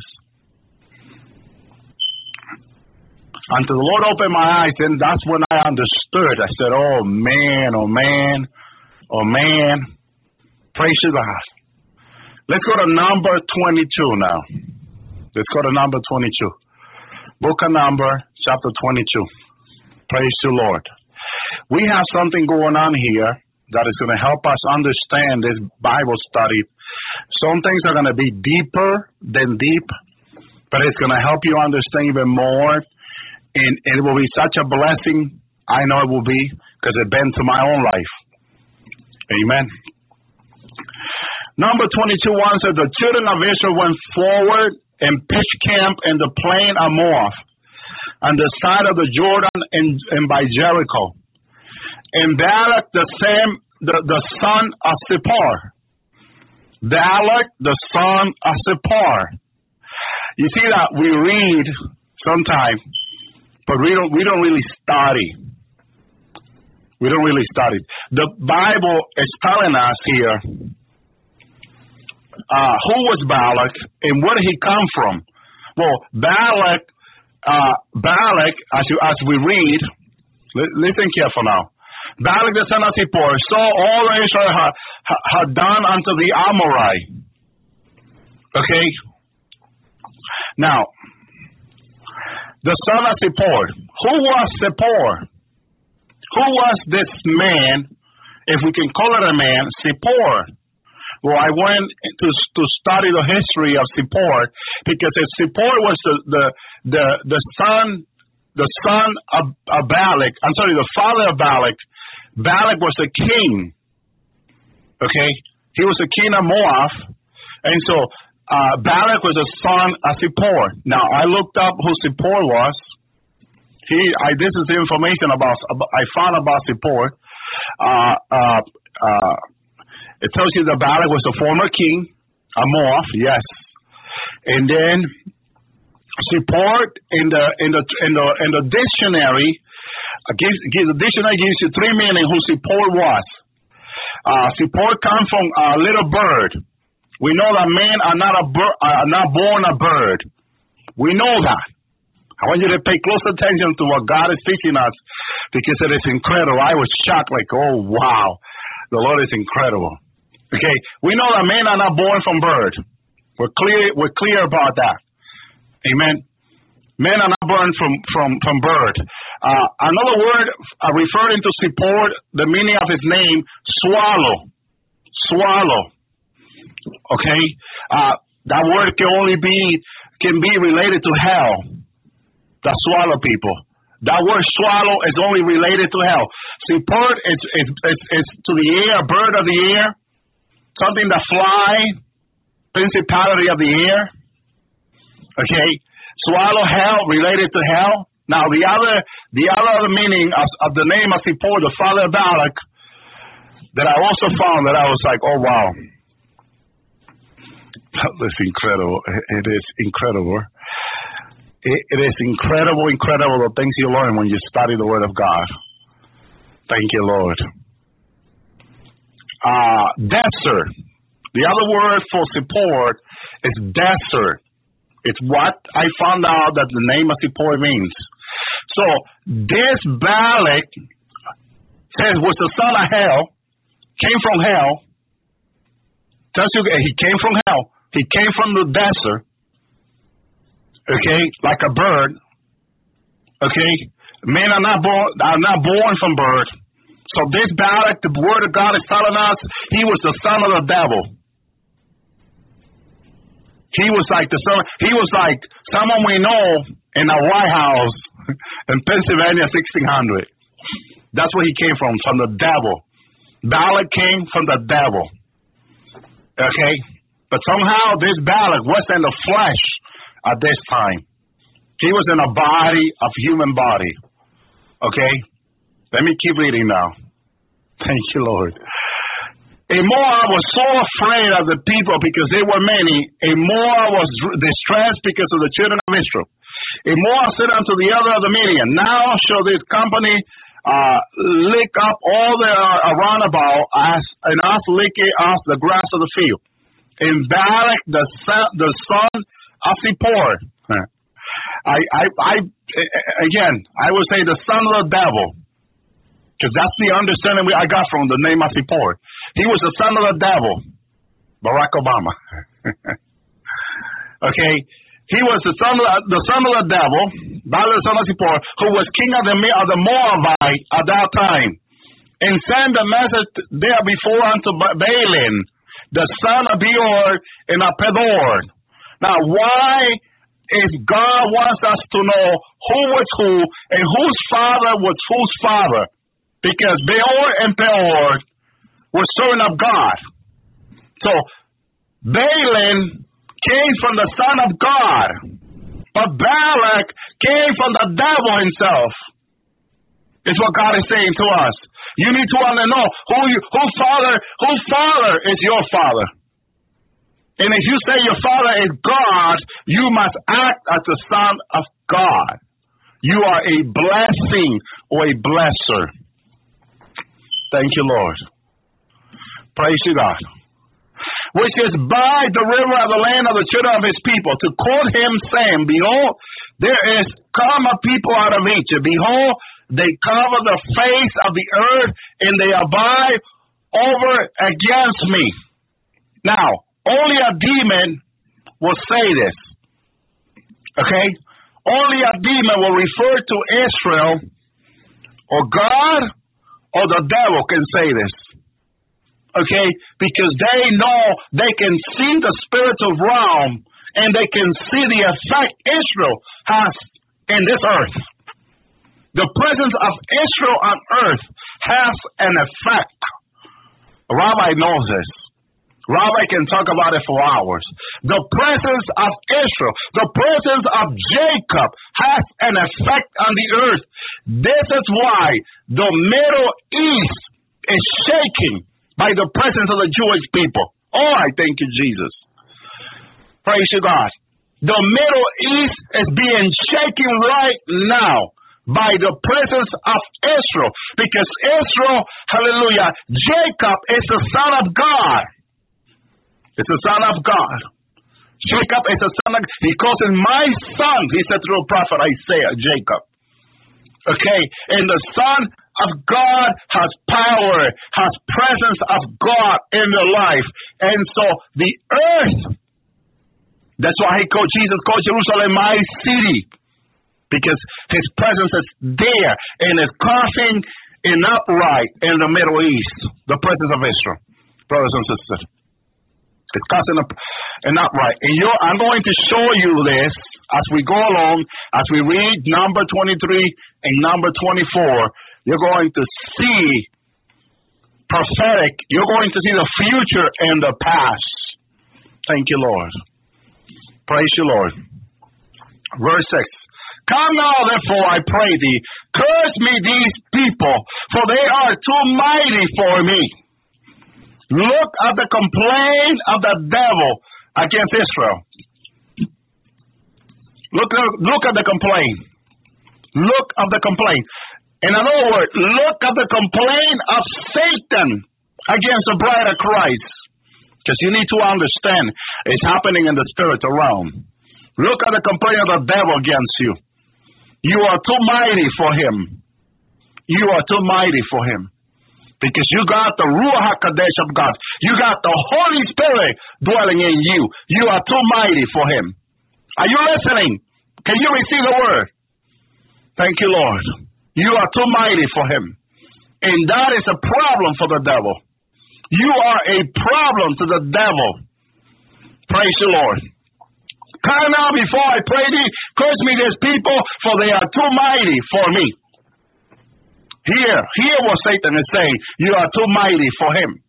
So he's looking for a loophole into your life. He's looking for a way to attack you. That's what the devil is trying to do to your life. Because you are too mighty for him. Thank you, Lord. That's why the Bible teaches that greater is he that is in us than him that is in the world. You are too mighty for him. That's what the word is teaching you.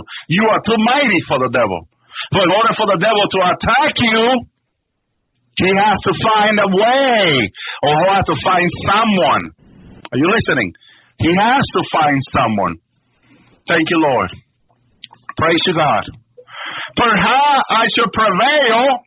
Perhaps, or maybe is another word we use for perhaps. I should prevail that we may smite them, that I may drive them out of the land. Thank you, Lord. Why is the devil coming against the Jewish people today? Hello, someone. That he may drive them out of the land. You see the plan of the devil from the beginning? Do you see the plan of the devil? Read it. It's in the Word of God. The Word of God teaches you the plan of the devil against your own life, against the Jewish people, against the church. The devil wants to move you from where God told you to stay or where God has sent you to. He wants to move you from where God wants you to be. Because if the devil can move you, if you move from where God wants you to be, because the devil is coming against you, you may get yourself in disobedience. You may get yourself in disobedience. And that's what the devil wants, for you to get yourself in disobedience. Because in disobedience, my brother and my sister, there's no guarantee. The Bible says the hand of God comes over the disobedient of the man, or the bride of God come over the disobedient. Praise the Lord. So you be careful with your walk. You be very careful. Praise the Lord. For I know that he whom thou blessest is blessed, and he whom thou cursest is cursed. That is why the Word of God teaches us not to curse, but to bless. Okay? A lot of Christians don't know this. But this is why the Word of God teaches us to bless and not to curse. Okay? Because your word that comes out of your mouth, okay, They are life and death. Can you receive that? Well, they have to look it up and show you. You need to look it up. The word that comes out of your mouth is life and death. And so if you speak negative things will happen, brothers and sisters. Hallelujah. Negative things will happen if you speak them. That's why you cannot speak. Hallelujah. Proverbs 18:21. Death and life are in the power of the tongue, and they that love it to eat the fruit thereof. Life and death is in the power of the tongue, and they that love it shall eat the fruit thereof. Oh my Lord. It is through love. You got to walk in love. Walk in love. But be careful with what you say. Because death and life are in the power of the tongue. A lot of people don't realize that. You keep speaking negative, oh man. You keep cursing people. You keep coming against people with your words. You don't understand the harm you're doing to them. You are hurting people with your words. And you're hurting them even more than what you think. You need to be careful what you say.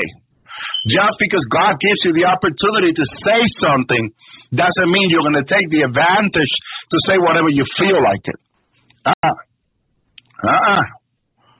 Tell the Lord to speak to you through you. That's what I say to the Lord. Lord, you speak through me.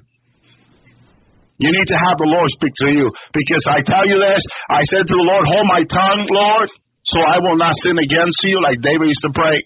I'm telling you, we let loose this tongue, and we're going to get ourselves in so much trouble that we will not be willing to handle it. Brothers and sisters, we need to be careful what we say. We need to be very careful. We need to be very careful, brothers and sisters, because life and death is in the power of the tongue. Thank you, Lord. It is a flaming fire. Amen, says James.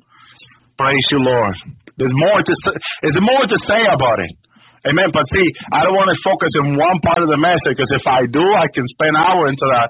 And then, praise you, Lord, but there's more to say about it. Yes, there is. Praise you, God. Verse 7.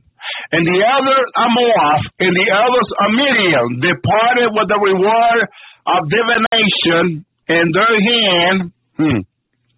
And they came unto Balaam and spoke unto him the word of Balak. Now, what did they come with in their hand? The reward of divination. You know that when this divination, that I add the word divination, devil. They came with the word of the devil. The word of the devil they came with in their hand. A lot of people don't know that when they go to those people that they're seeking to reveal them these divination. Here's the meaning of divination: the practice of seeking knowledge of the future, of the unknown, by supernatural means. It tells you by demons. The meaning of divination is seeking knowledge from demons. Even the word confirmed that he was a demon. They came with the knowledge of divination in their hand. They came from the knowledge of demon in their hand. Okay? And that's how they're going to come against you, the bride of Christ. You be careful. When people go to psychic and they receive a word about you, you rebuke that in Jesus' name. Don't receive that word. Don't hear the word. An email, don't read the email. A voicemail, don't hear the voicemail. Reject that in Jesus' name. It's a garbage from the pit of hell. And it's going to do harm to your life if you receive that. Don't receive that garbage. You're not a garbage dump. Don't receive that. Don't receive it. Verse 8. And he said unto them, look here this night, and I will bring you word back, as the Lord shall speak unto me, and the princes of Moab spake with veiling. Listen careful. When you know someone is not of God, and God already warned you You don't need to share with that person anything. You don't need to spend time with that person at all. You can't just reject being with that person. I mean, I had someone come over to my life, and the person started giving me this message. And I went to the Lord. This happened to me last month. I went to the Lord about it. And the Lord Jesus says to me, I did not send that person to your life. And I did not speak to her, neither. When he said that to me, brothers and sisters, I acted right away. I immediately didn't want to hear what she had to say and anything else. You don't have to. Once the Lord speaks to you, that he did not send that message to you or that person to you, you don't have to hear it.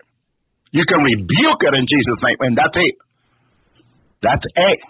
I am telling you, the Lord spoke to me, the Father spoke to me, okay, and I immediately knew it was not of God when the Lord says, I did not send that person to you. That's of the devil. I said, oh my goodness. Oh my goodness. That's why not everyone that say, I have a word for you is of God. You need to check with the Lord. You have the Holy Spirit in you. Check with the Holy Spirit. Check with the Lord. I am telling you, this is why we need to walk in relationship, brothers and sisters. This is why. Because if you don't walk in relationship, you're not going to know when it's the Lord or the devil talking to you. You need to have discernment. Discernment, you need to grow in your discernment. A lot of people don't even know that. And it's in the Word of God too. I have shared this before. Okay? Paul says to the churches how they exceedingly have grown.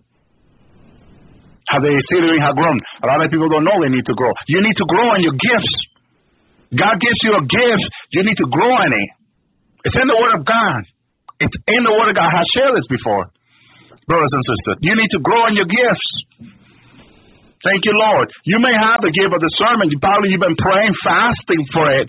But if you haven't, if you have had no discernment, you believe you have no discernment, go into fasting and prayer and ask the Lord for the gift of discernment. The Lord may let you know through a dream or a vision. You can ask the Lord. See, this is the good thing about the Lord. You can ask Him for a dream or a vision. He'll give it to you. But learn to wait on the Lord. It's not going to happen tomorrow at 5 o'clock. So don't plan it this way. Because a lot of people say, it has to happen by tomorrow by 5 o'clock. Nonsense. Nonsense. The Lord don't work in your timing.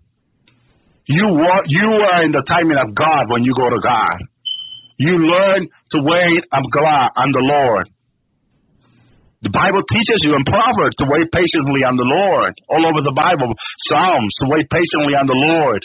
David said he waited patiently on the Lord. We need to learn to patiently wait on the Lord, brothers and sisters. So don't time God. Don't time God, because a lot of people do that, and that's nonsense. That's nonsense. I had someone this past few days comes to me this way, and I immediately knew it was nonsense. I said to her, pray.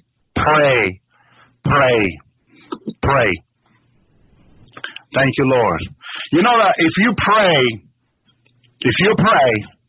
and you say, Lord, give Brother Elvi a word for me, and you pray to the Lord, and you patiently wait on the Lord, okay, I tell you, the Lord can give me that word for you. And it's beautiful because I may not know what it is. And when the Lord does speaks to me and I give you the word, it's such a blessing because I didn't know. I don't know what you're asking the Lord. But when He does, it happens to us. Here, some people had asked the Lord and the Lord had given me the word. I had given it to them. But that's when you patiently wait on the Lord. The Lord does this. I had told people, hey, the Lord is telling me to give you this word. And I had given them the word. But see, you don't come to me, you go to the Lord. You see people that do it the other way around. You go to the Lord. You go to the Lord. The Lord knows. Thank you, Lord. Praise you, God. Thank you, Jesus. Praise you, Lord. Hallelujah. So, divination of the devil. Verse 9.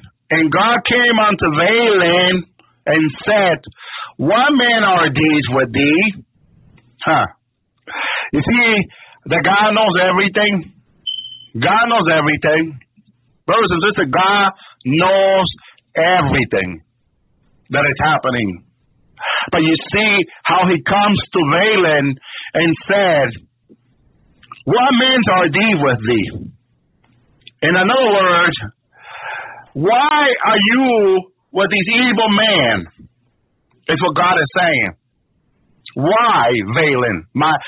Why are you my servant? I mean, it's like you go into the cycle. Why are you with them? Hallelujah. Thank you, Lord. Why are you talking to the sidekick? Why are you among these people? Or why have you made them your friends? Because some people have do that. Oh, we got to love everyone. Huh? There are some people the Lord don't want in your life. And you need to know who. The Lord will tell you that. Thank you, Lord. So the Lord says to him, what men are these with thee? He is specifically referring to these men that had asked him before in the chapter before to stay there with him. Okay? Well, in other words, these are evil men. That's what God is saying in his question. He's giving Balaam the answer. These are evil men, Balaam. Why are you with them? Why? Some people say, some Christians say, no, it's okay for me to be with with these people because, they don't contaminate me. Yes, they do. Yes, they do. The only reason why Jesus was among the poor, the prostitute, and then was to share the gospel. But when the time came for him to separate himself from God, he left. He even left a disciple behind. And some people say, that wasn't nice. He was submitted to the Father. He was being led by the Holy Spirit. So he knew once he needed to move, he left. He didn't need to explain to them, I got to go, guys, I see you tomorrow, at the same time, or get up early so we can pray and do some prayer together. No, Jesus left. He just left. He didn't even say goodbye. Some people say, what kind of education is this? I mean, what kind of behavior is this? He didn't even say goodbye. No, he went to the multitude. Everyone was caught up in whatever was going on, and Jesus just left them there. Because once he finished doing the will of the Father among them, brothers and sisters, for that day, he left. He left. He was submitted to the Father. Oh no, but some people want to give them an explanation. Well, let me explain to them that you gotta be understanding. Hallelujah. You get involved with evil people, they're going to contaminate you. Okay? That's what they're going to do. Jesus was among them to do the will of the Father. Okay? Whether the Pharisees and scribes criticize him, well, that's what their own evil mind they did. But Jesus was among them to do the will of the Father amongst the prostitute, to bring the kingdom of God among them. Once he came and he healed and saved and delivered. Once he did all that and people were rejoicing on that, he immediately left them. And we read that his disciple was also left behind several occasions. He just left them. He just left them. But they knew, they understood that he needed time with the Father and he was going to prayer. Hallelujah. Okay, so please understand you are led by the Holy Spirit of God. Don't let people get you into argument about it. People want to argue, tell them time is too short, you don't have time for that. That's what I say. Well, I don't have time for this. Time is too short. The trumpet's going to sound soon. I don't have time for this. Thank you, Lord. Verse 10. And Balaam said unto God, Balak, the son of Zippor, the son of the desert, the son of the devil, the king of Moab, has said unto me, saying, you're going to see how angry the Lord gets of Balaam, his servant. And he'll get the same way with you if you don't get the message. if you don't understand when He's leading you, or you want to be a people pleaser, you're going to get the Lord angry at you. I'm going to teach you how or when you're going to get the Lord angry at your life. Because a lot of people get the Lord angry at them and they don't even know how to deal with that. I'm going to teach you here how you're going to get the Lord angry at you. Very easy. You want to be a people pleaser? Such a nice guy, nicer than God, nicer than the Lord, you are going to get the Lord angry at you. I'm going to teach you this. This is very important. That's why I tell you, if I get caught up with other things, the message, man, okay? Because veiling got the Lord angry at him. And you'll say, Papa, you're going to say in this story, but the Lord is contradicting himself. What is he saying to Balaam? Go. And then he gets angry at Balaam because he's go. Because the Lord is letting you know you have to be led by His Spirit. You need to listen to Him first. Okay? You need to listen to the Lord. If you listen to just man, you're going to get the Lord angry at you. And you're not going to understand how to go about it. But you're going to have to repent, and separate yourself. That's why when the Bible talks about holiness, the first meaning of holiness, look it up in the dictionary, it's separation. Separation. I had a pastor say this to me years ago. Pastor John was in heaven. It's separating yourself from sin. Separating yourself from the things that don't please God is what he means. Be thou holy, because I am holy. And you may say, yeah, Lord, you're holy because you're in heaven. You're in the glory. How do you want me be down here in this darkness to be holy? What the Lord is saying to you, my son, my daughter, separate yourself from the things that don't please me. That's what God is saying to you. God knows how evil this place is, how dark this place is. But He's asking you to separate yourself from Him. And you need to learn and practice this. A lot of people don't know. I mean, I'm speaking with Christians this week that don't know how to separate themselves. They think that they're called to be among everyone. No, you're not. No, you're not. No, you're not. You need to be separated for the Lord. Thank you, Lord. Praise you, Jesus. Verse 11. Behold, there came a people come out of Egypt who cover the face of the earth. Come now, curse them for me. Perhaps I will be able to overcome them and drive them out. The first thing the devil wants to do when he comes to kill, steal, and destroy you is move you from where God wants you to be. The first thing, you're going to notice that. You may be a sister listening to me or a brother. You may want your wife may come and say, honey, let's go. Your husband may come and say, honey, let's go. When you know God wants you there, and your husband is not right with God, or your wife is not right with God, don't say, oh, no, he just don't like to pray. Don't make up excuses for your husband or your wife. Be honest. Be honest.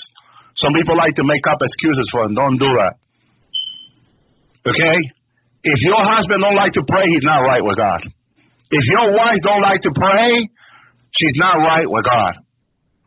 Don't say, oh, no, she loves God, but she just don't like to pray. When she's making your life a living hell. Come on, be honest. Come on. Thank you, Lord. Just say she's not right with God. That's why the Bible tells you, you better be cold than lukewarm. Better be hot than lukewarm. He prefers that you be cold than lukewarm, but he wants you to be hot.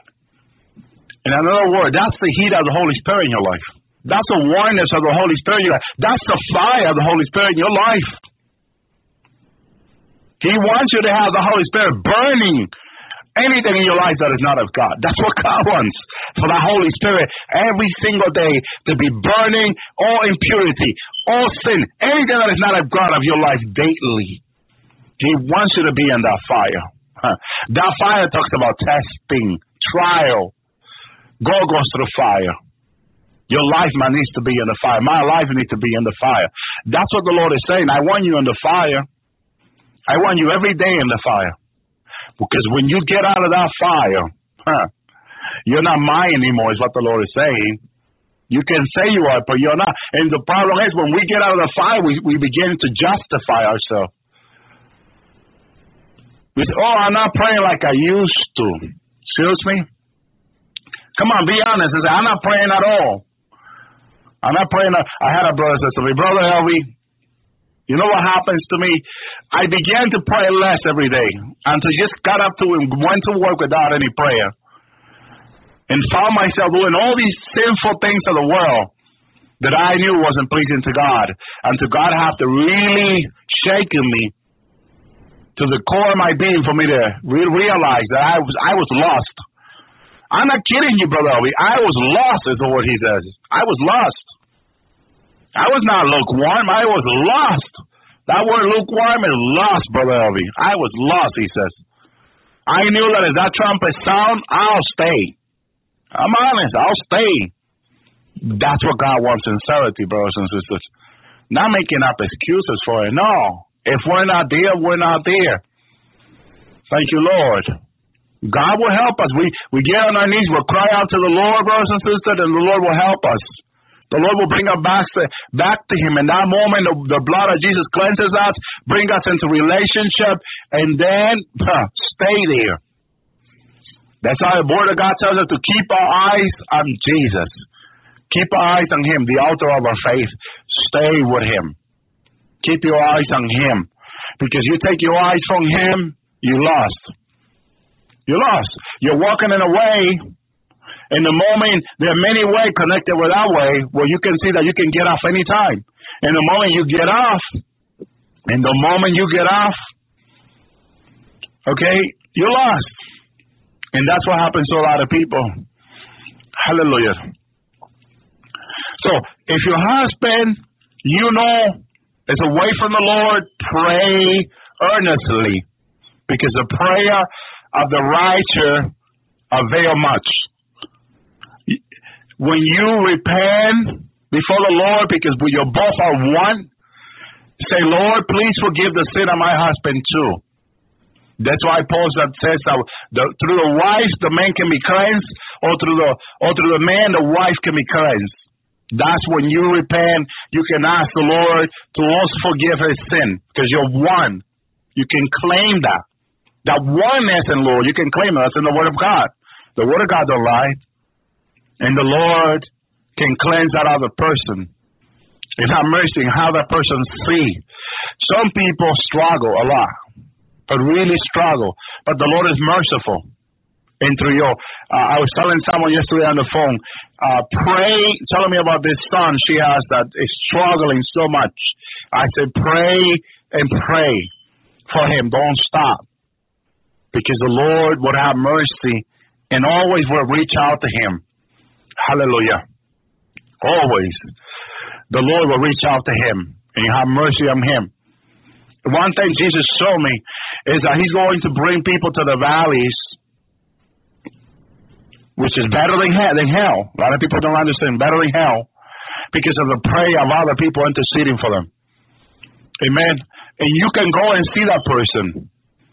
With the Lord, you can ask the Lord, man, I go see. The Lord may say yes or not. Because I saw people from angel and people from heaven coming.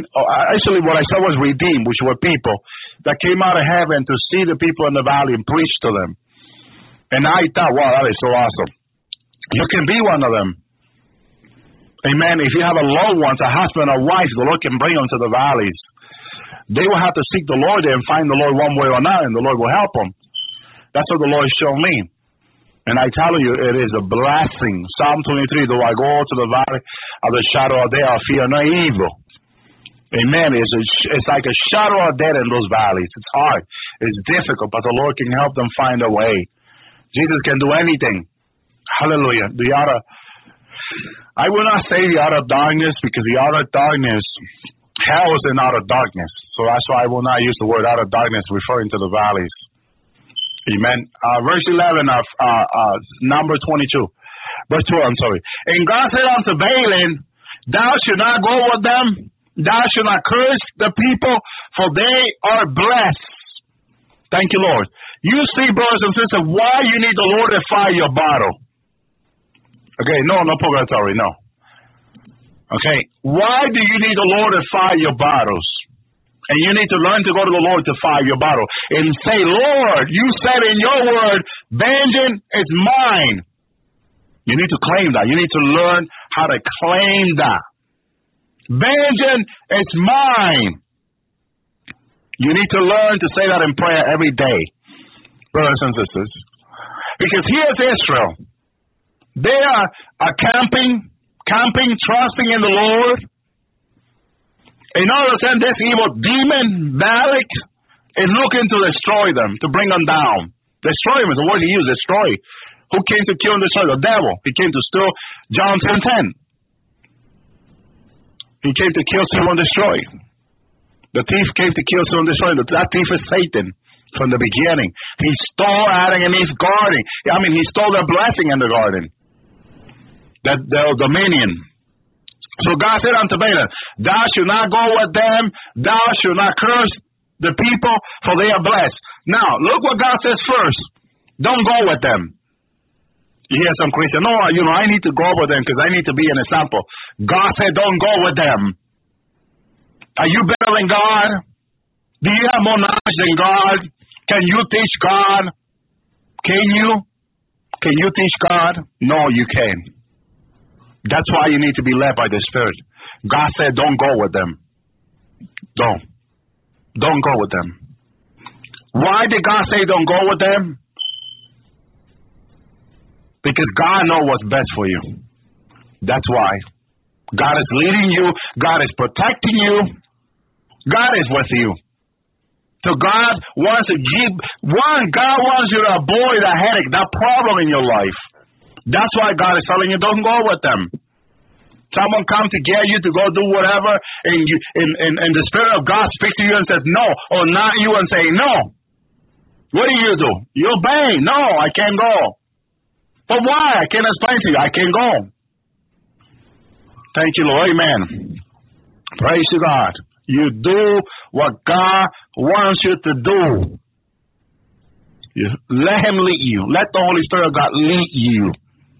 Let Him lead you.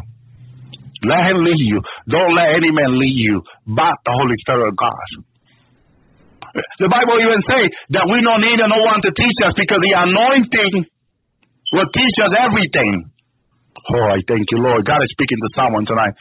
I can feel the Lord speaking to someone tonight. You got the Holy Spirit in your life. You got Him. Let Him lead you. Don't sit there and argue with Him. Don't sit there and argue with the Holy Spirit of God. Thank you, Lord.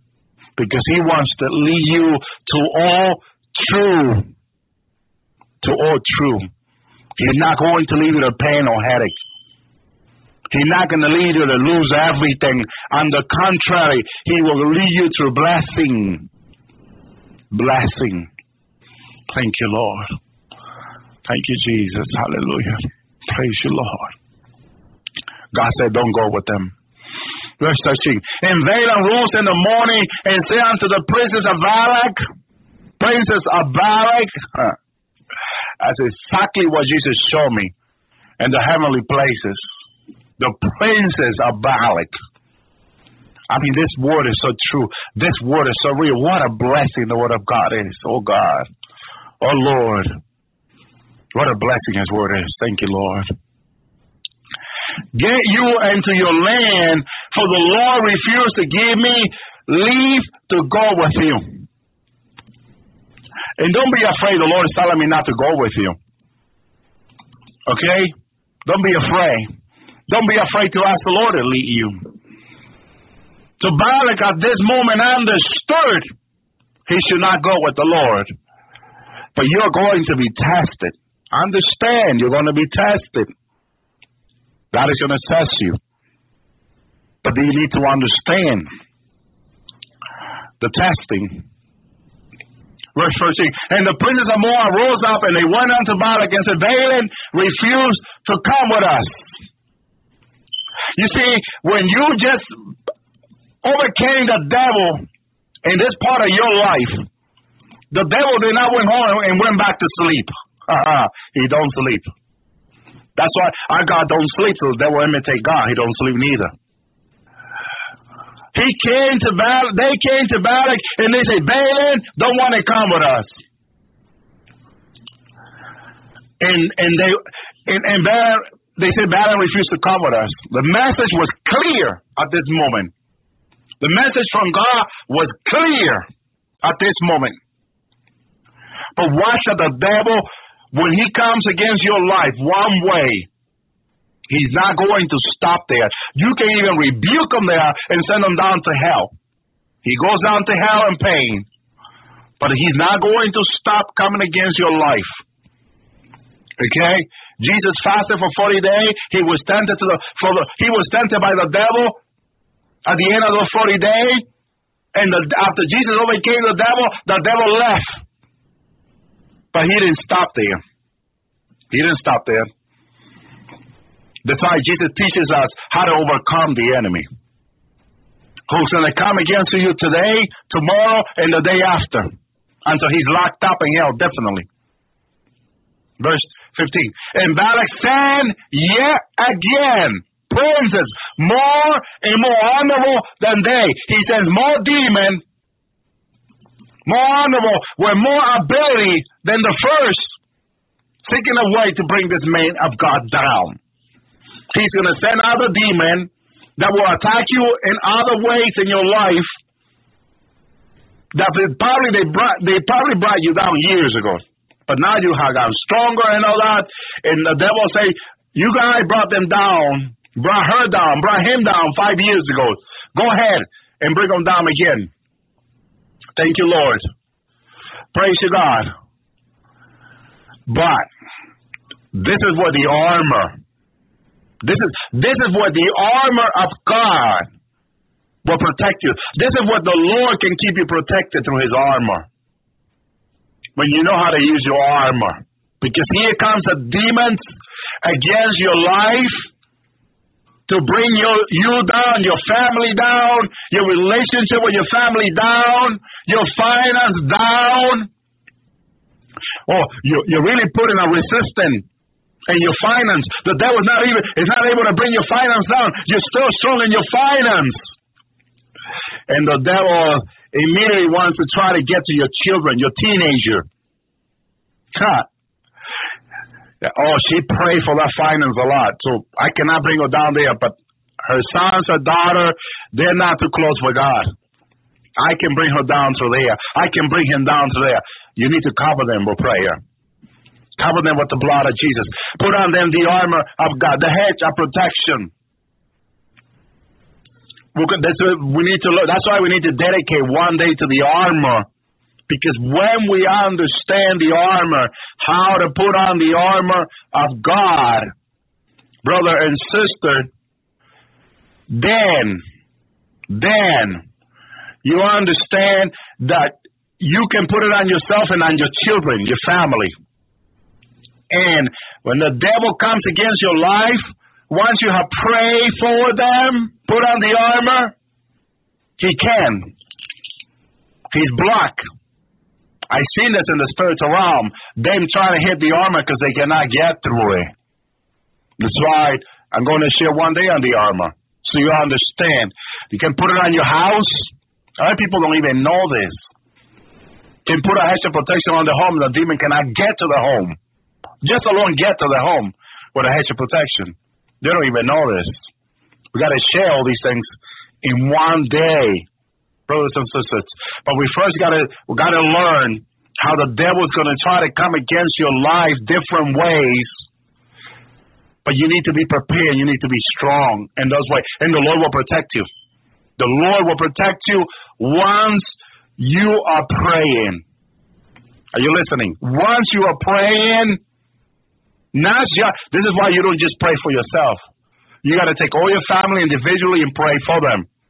Learn to pray for your family individually. Don't say, Lord, I just pray for all my family and I cover them with your blood. No. The Lord told me no. You see? You see, brothers and sisters? The Lord says no. Individually, my son. Individually. This is very important. This is very important because something happens when you do this individually, which is not the same. I didn't know this. I learned this. So I want to share these things with you.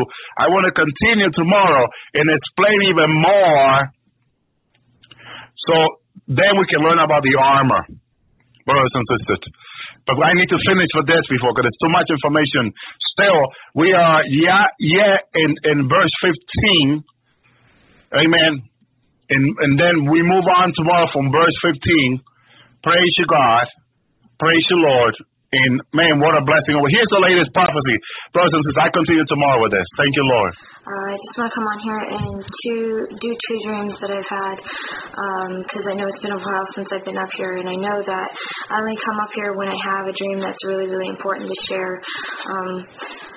I have had a dream a week ago about I was outside, and when I looked up in the sky, it was nighttime. I saw all my family and some people that my family have known for years outside, and some other people were outside as well.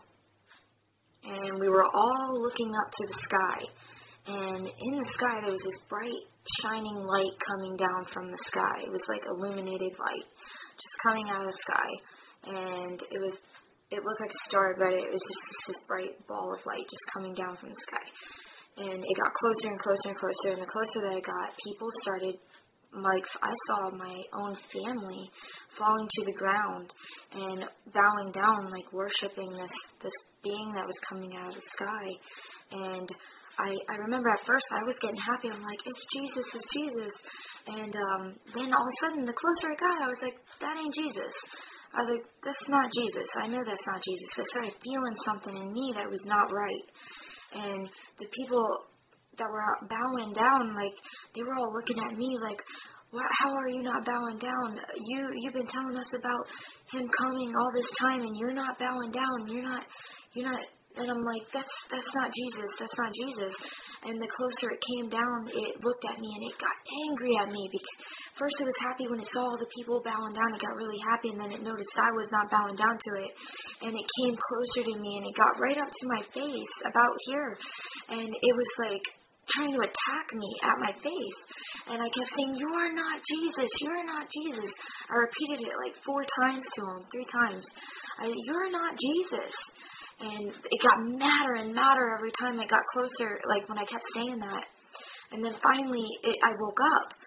I didn't have any more of that dream, but that was it. I just remember getting really, really mad. And I woke up. We all know that there's going to be a false Messiah, and people will worship it. And others that are, like it says in the Bible, even possibly even the elect, if possible. And so I know that that's what that dream was, that we are getting ready for this false Messiah to show itself. Again, that was last week, and today I had a dream this morning, and it was about, I was in New York City. I remember being in New York City. I was on the Empire State Building, on the pointy thing that is up on the Empire State Building, and I was climbing down it. And I got down, and I started seeing all these military people. They were all,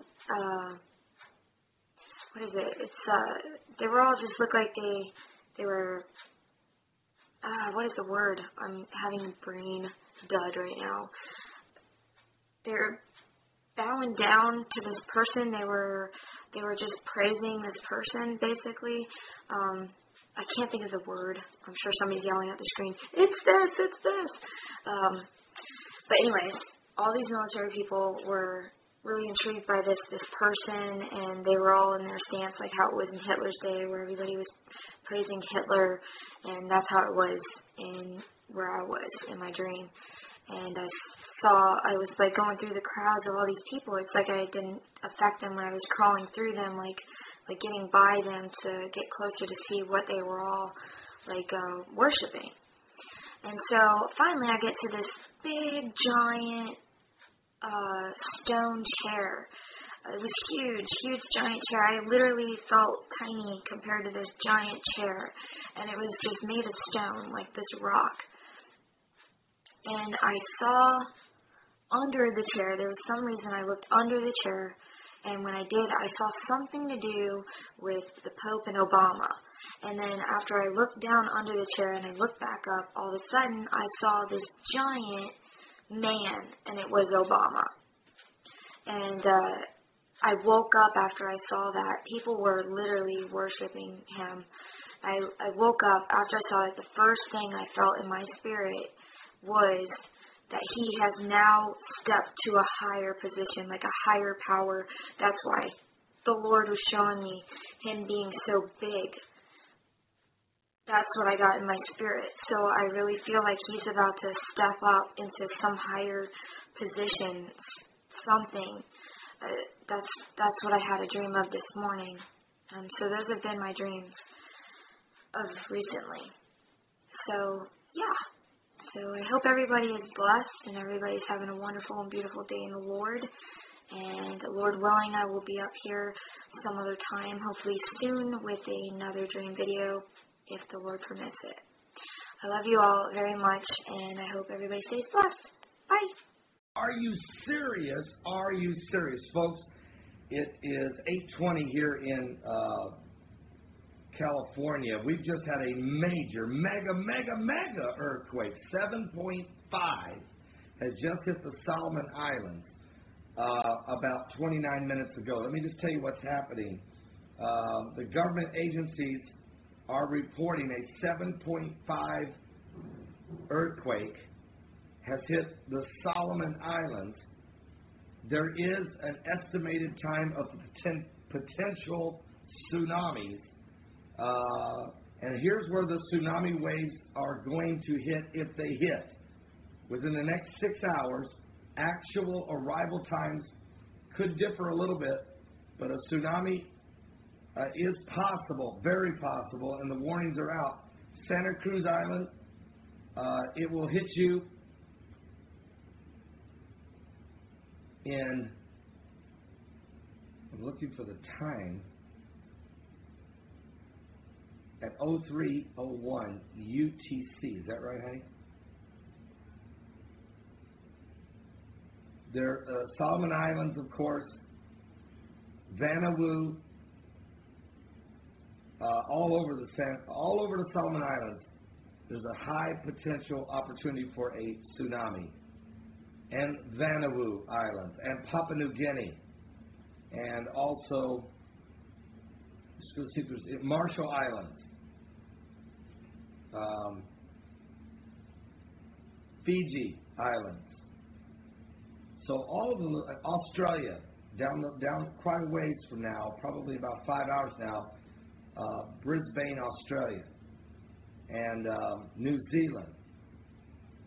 All of you need to take precautions and to check your weather agencies within your countries, Indonesia, but really the Solomon Islands area and Vanuatu and Papua New Guinea are really, you're right in this thing. 7.5 mega earthquake has just hit in the Solomon Islands. Now we'll try to continue to focus on this as well as the raging wildfire that has burnt nearly 4,000 acres and 20 cars, 5 homes, and it's out of control. Hundreds of people, if not thousands of people, are stranded on the 15 interstate, 15 freeway they call it, in San Bernardino, California. It is a complete mess there. So we'll continue to keep an eye on that. I've done 2 videos on that already, and it's still not over. And we will now keep an eye on the tsunami situations that could be coming from this major, massive earthquake. Apocalyptic events taking place.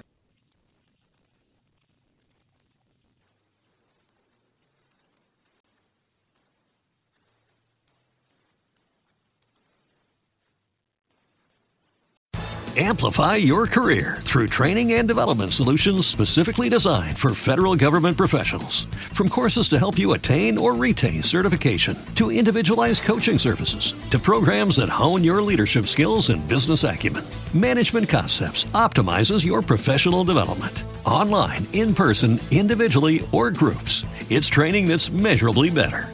Learn more at managementconcepts.com. That's managementconcepts.com. What if you could have a career where the opportunities are as vast as our nation, where it's not about mission statements, but a shared mission? At U.S. Customs and Border Protection, we go beyond to protect more than borders. From ship to shore, air to ground, cities to local communities, CBP agents and officers are keeping people safe. Join U.S. Customs and Border Protection and go beyond for something far greater than yourself. Learn more at cbp.gov/careers.